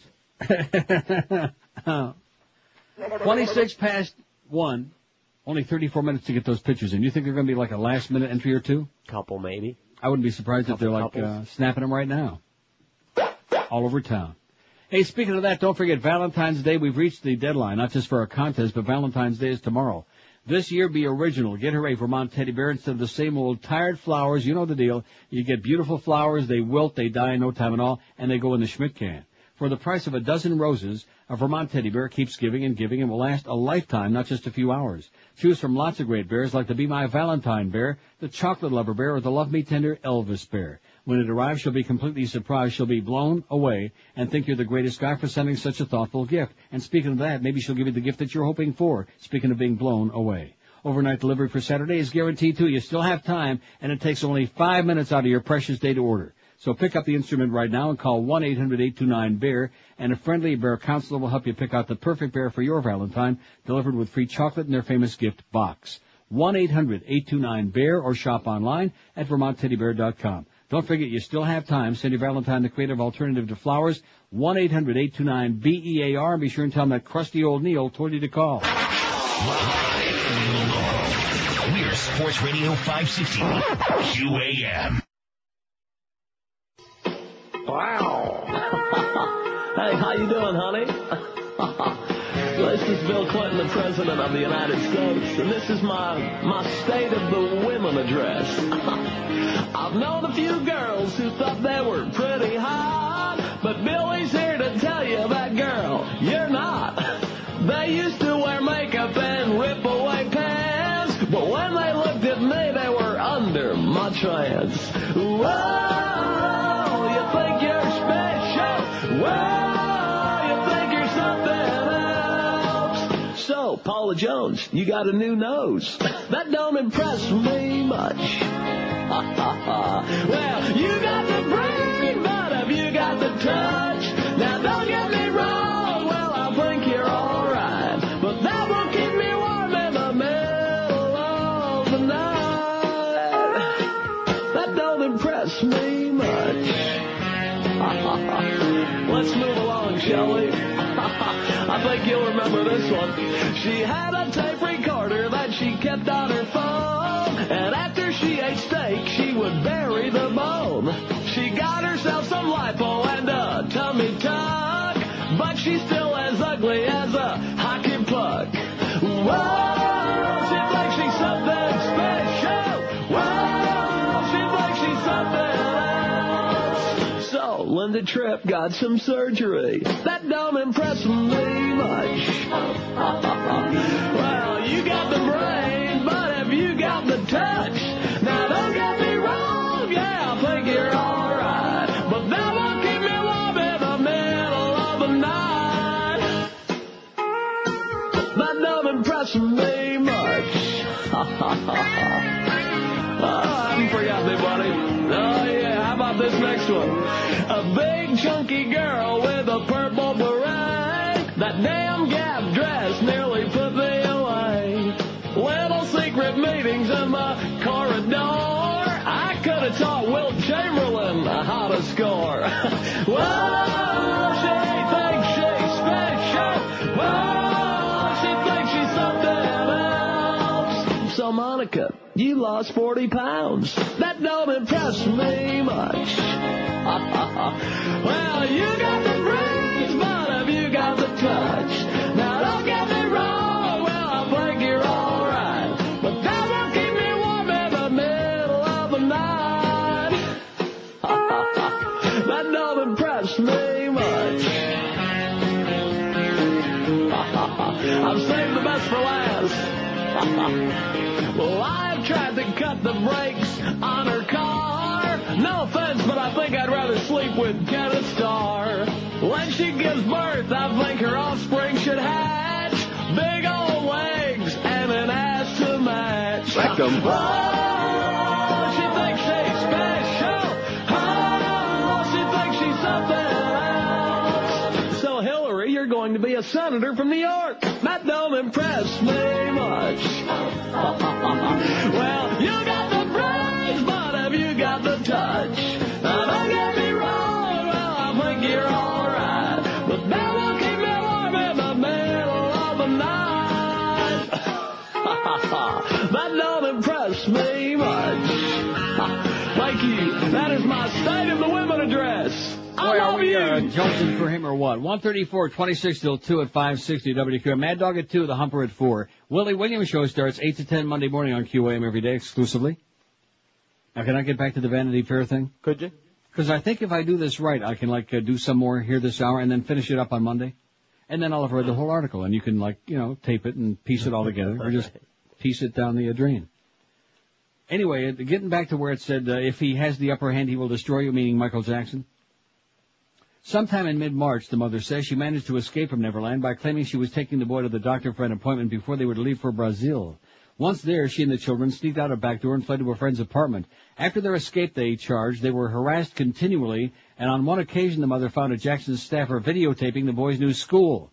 The mother says she was convinced that the phone where she was living was tapped and that she was being followed in her car. She says people banged on their door in the middle of the night, rocks were thrown at the grandparents' home, and a note was slipped under the door telling them to contact the Jackson camp.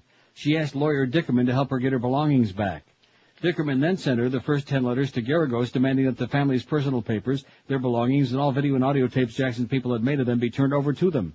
He also asked that all direct threats, surveillance, and photography of the children's school, banging on the mother's door, leaving her disturbing notes, and audio taping and filming the family be stopped. Since no criminal allegations had yet been made, it seems extremely odd that a criminal attorney as famous as Garagos would get involved in a dispute over some garbage bags full of clothing. Garagos didn't respond to repeated phone calls for this article. Garagos asked for a few days to look into the matter. According to a source, most of the harassment eventually stopped. Dickerman has made it known that he would be away on April 24th, and that day a truck full of the family's belongings was unceremoniously dumped in the lobby of the building in West L.A. housing his law office. Furious, Dickerman instructed building personnel not to accept the delivery, and it took 4 more letters from him to Garagos before the family finally found out where the things were stored in late June. There was never any acknowledgement by Garagos in reference to the missing personal papers, school documents, passports, and tapes, or to the subject of harassment. On the contrary, he called Dickerman histrionic. In another eerie echo of the Chandler case, the boy said that his underwear and tap shoes and a few other personal items were missing. According to Michael Jackson Was My Lover, a book about Jordy Chandler by Chilean reporter Victor Gutierrez, Jackson had a drawer where he would keep the underwear of boys who stayed overnight.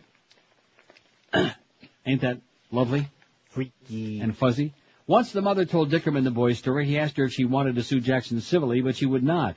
She was concerned mainly with retrieving her belongings. However, by then it was known that Jackson had allegedly given wine and perhaps vodka and antihistamine pills to the boy, and had allegedly shown both brothers pornography with naked girls in it. He had also allegedly given the sister sleeping pills. Sounds like a scene from Happiness. Mm-hmm. Dickerman suggested that maybe she'd like a tuna sandwich. Dickerman suggested they all go to see Larry Feldman, the lawyer who had won a $25 million settlement for Jordy Chandler, and interviewed several prior special friends of Jackson's.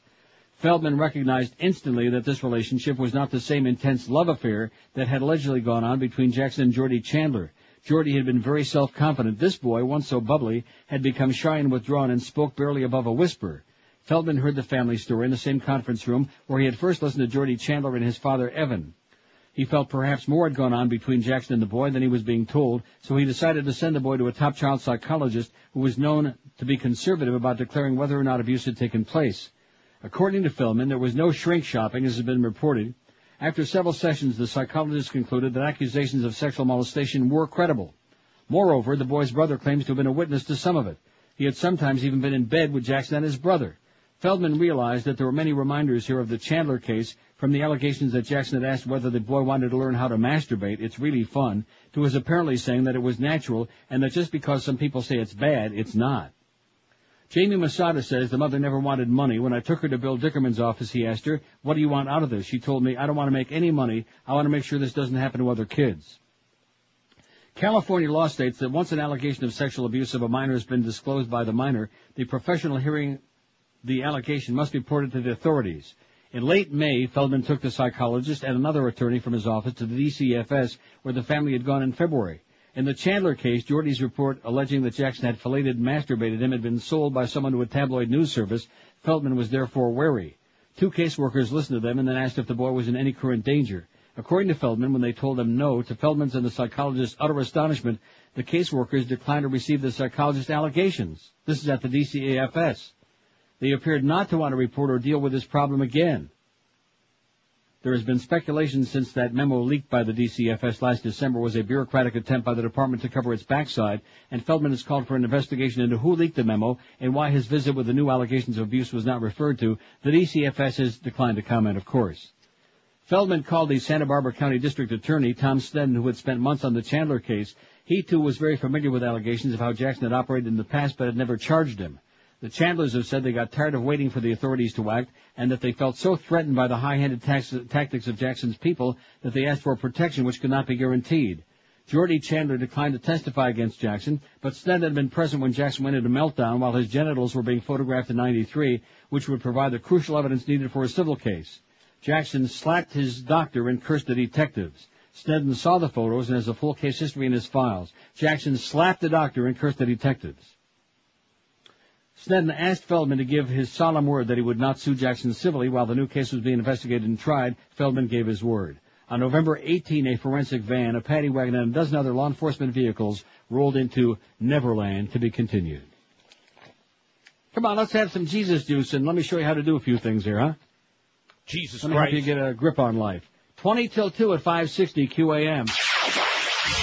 Live and local. This is Sports Radio 560 QAM. God.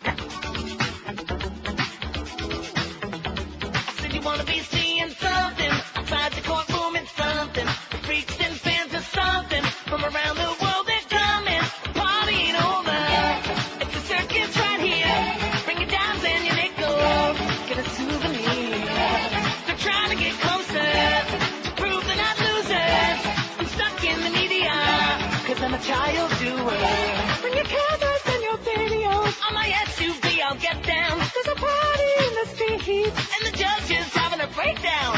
Prosecution's trying to make me start crying. Someone thinks I'm lying, or maybe they just think I'm crazy or something. I said you want to be seeing something. My courtroom's always bumping. I said the trial is gonna be something, and they won't convict me for humping. 144, 1602. The judge wants that trial wrapped up before the end of the year. You ready for that? Okay. He wants the trial wrapped up, and we all want Michael behind bars and having a good time, or somebody having their way with him before the end of the year. Defense wants the gag order lifted because everybody's gagging on it. So we got that latest picture for our cute couple, our hot couples contest. And what do we got, about 30 now? 31. About 30, man. Pretty damn close, right on target. You got another 15 minutes, and that's it. I'm looking at that Brady Quinn picture again, and I'm just, I don't know. He makes me nervous. Okay. He's just too pretty, you know what I mean? He's just, he don't look like a guy. He's just, too pretty. It's one thing for a guy to be pretty, like Tom Brady's pretty, but Brady Quinn is like maybe too pretty? Yes. Yeah, too pretty to be a guy. Anyway, Jerry in Bonita Springs again, who's just out of control. But thanks, Jerry. Wanted to let you know that Bowling for Columbine is on Showtime this Sunday at 8 p.m. You might want to tell your listeners. Oh, let's tell our listeners, Bowling for Columbine will be on Showtime this Sunday at 8. Thanks again, Jerry. He's okay in my book. Okay. Here's some more good news. that's going to get Miss Fudge squirming and probably start picking seeds out of there. Kind of clean the way for the next visitor. The Senate Intelligence Committee has agreed to expand its review of intelligence on Iraq to examine whether the Bush administration accurately described the information it had on Saddam's weapons. They've agreed to expand its review. The committee will examine whether public statements and reports and testimony regarding Iraq by U.S. government officials were substantiated by intelligence information, committee leaders said in a statement. The panel is nearing completion of a report expected to be extremely critical of the intelligence agency's collection and analyzation of pre-war intelligence. How do you like that? They're expanding it, the scope. So let's get deeper into John Kerry's pantaloonies because we have to, take the heat off of that, right? Right. I wouldn't be surprised if they find he's got, knock knees. Isn't that what they call them? Yeah. And maybe a couple of scabies here and there. Ooh. And maybe a blotch. In fact, maybe he's got one of them things like John Edwards has on his lip. Maybe like on his, rectum. You never know. Or a dry patch of skin. A dry patch? Of WQAM, hello. Yeah, how you doing? I want Okay. to know where I can get, or where did you get that letter from Michael Moore? It's on our website. It's on neilrogers.com. It's under today. Oh, it's on the website, and Yep. all that, and the very long letters from about Michael Jackson. Is that on your website as well? The what? The Michael Jackson letters.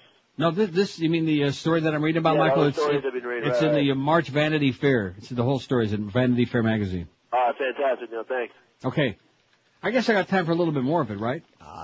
Yes. Michael Moore. Well, it's timely. We got the hearing today, and there's that sneering Mark Garagos with that mustache. Boy, why is it that so many? It's not so much a mustache per se. It's that kind of like the one he's got, you know.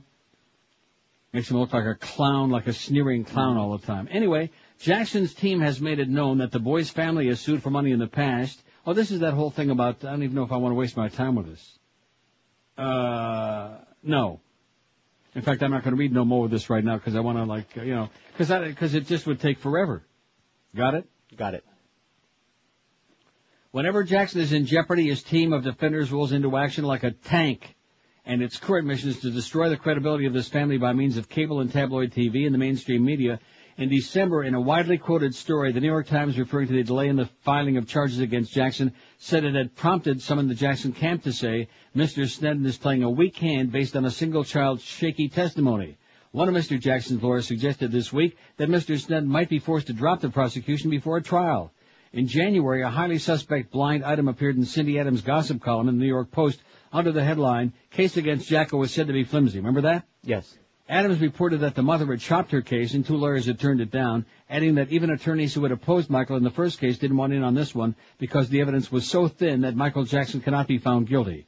The fact is that an army of forensic experts took part in the Neverland raid, combing Jackson's bedroom for pubic hairs, semen stains, and they are reportedly satisfied they've got plenty to work with. The sealed affidavit in the case is more than 80 pages long, but Tom Snedden is clearly not good at war wages in the media, and he appears not to be interested in learning. As for the mother, who's unavailable for comment, she said to be leaving everything to God. Well, it figures. Of course. Don't it figure? She's leaving it to... Oh, God. So there you go. But there's another example. I mean, every story you go to now, it's the same thing. Whether it's Dr. Atkins was fat, whether it's John Kerry has ants in his pants and he's been banging everything with a skirt on, whether it's the case is flimsy and don't buy a word of it. It's just all spin now. It's all spin all day. That's what life has become in the world, thanks to the crazy people in the frickin' media. What have I always said? For years and years and years, the one thing you gotta believe. The media is sick and needs help badly. Amen. But we'll leave it in God's hands. He'll take care of all of these things, won't he? Well, sometimes he's busy, though. With ball games. Sometimes with ball games, he's got to worry about, what the morning line odds are, and if we're going to cover the spread. Things like this. You'll hear a lot more about that 20 hours a day here on QAM. Who's covering it? Who's spreading it? Oh, and speaking of that, I don't want to say this about Screw-Ann, because I love dogs. You know how much I love dogs? Right. But I think in another life, maybe she might have been a dog, because she sure loves to bury the bone. Live and local. We're Sports Radio 560 QAM. It's Friday, you bastards.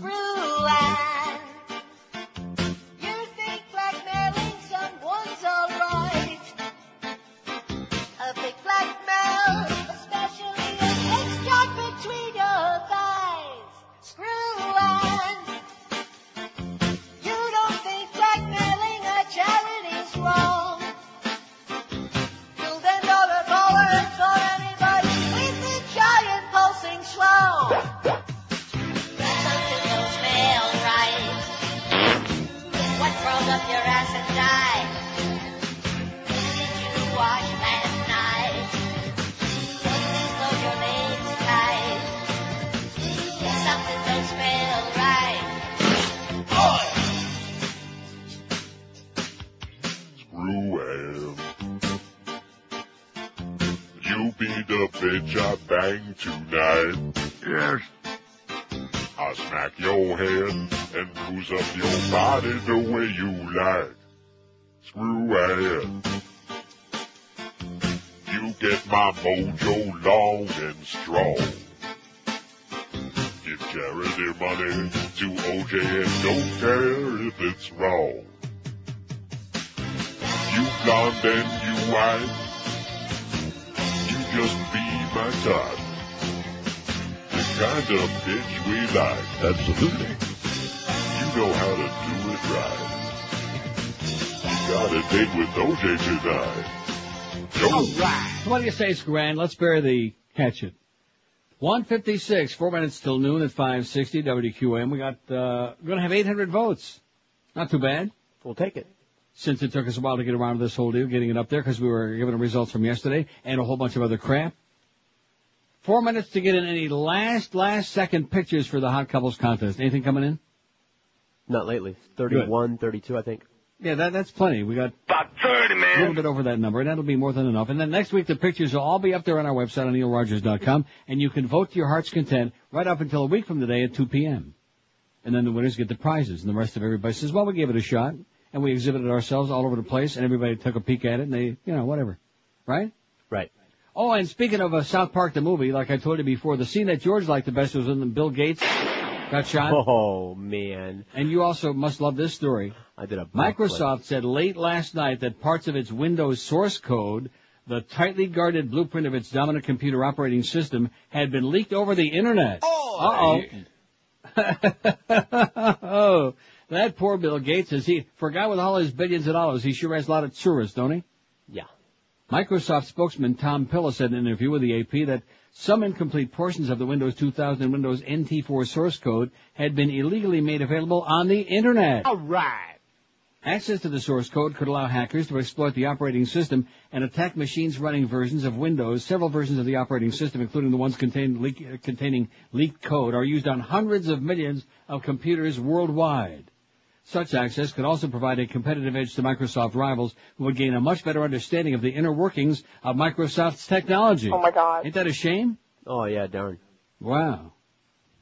Pilo said there was no indication the leak was a result of a breach of Microsoft's corporate network. There was no known immediate effect on Microsoft consumers. Well, luckily, in fact, even you got your service up right now. Yes, I got it. For the time being. Huh? Oh, not at the house, I don't. You don't? No. Why not? Oh, don't say it. I know it's 3 words. The last one is sucks. BS. I was just going to say that. BS sucks. Anyway, let's take one final look at that poll. Although maybe we get another call in here. QAM, hello. QAM. I'll be damned. Just what I wanted to You didn't hit it. Yeah, I did. I didn't tell you. WQAM, hello. I love Boca Brian. Can I have his phone number? Sure, no problem. He'll be over about 6:30. He wants to rub his bald spot. What's wrong with that? 867-5309. Beechwood 5670, what is it? What's your take on the mass hysteria all over the USA about filth on radio and TV? That's our poll question and a very timely one. We got an even 800 votes. Let's hear it. Oh! Not bad, huh? All right. The Bush government and the FCC are obscene, 212. I don't want the government censoring my entertainment. I want my entertainment, Miss Ratchet, 140. Let's have more sex and less violence. Okay. 112. It was just one partial teat, you morons, 91. Freedom in America is dead, 65. I agree. Clean it all up now, 56. 7%, even in our highly progressive crowd, 7% morons. Clean it all up now, okay? Sanitize it. Wash it off. Michael Powell is a grandstanding asshole, 49. Whatever happened to freedom of speech, 47. And where do I get my passport real quick? 28 out of 800 vote. It's a beautiful thing. Just one last promo for Joe. Join Joe Costello happy hour today, 4:30 to 6:30 at J.P. Mulligan's on Tafton, Flamingo, and Pembroke Pines. Stop by for $3 Bex and Bex Lights, plus win those T-shirts and Panther tickets and a bunch of other crap. And join Joe and Mark tomorrow from noon to 2 at Lauderdale BMW, located at 14,800 Sheridan Street. Stop by to win prizes, enjoy free food from Atlantic City Subs, and our close personal paisan, Ira, who's the best. Bye, bye, bye! The Neil Rogers Show on 560 WQAM, Miami, Fort Lauderdale. Been too much violence, too much pain. You go to hell and you die. Absolutely.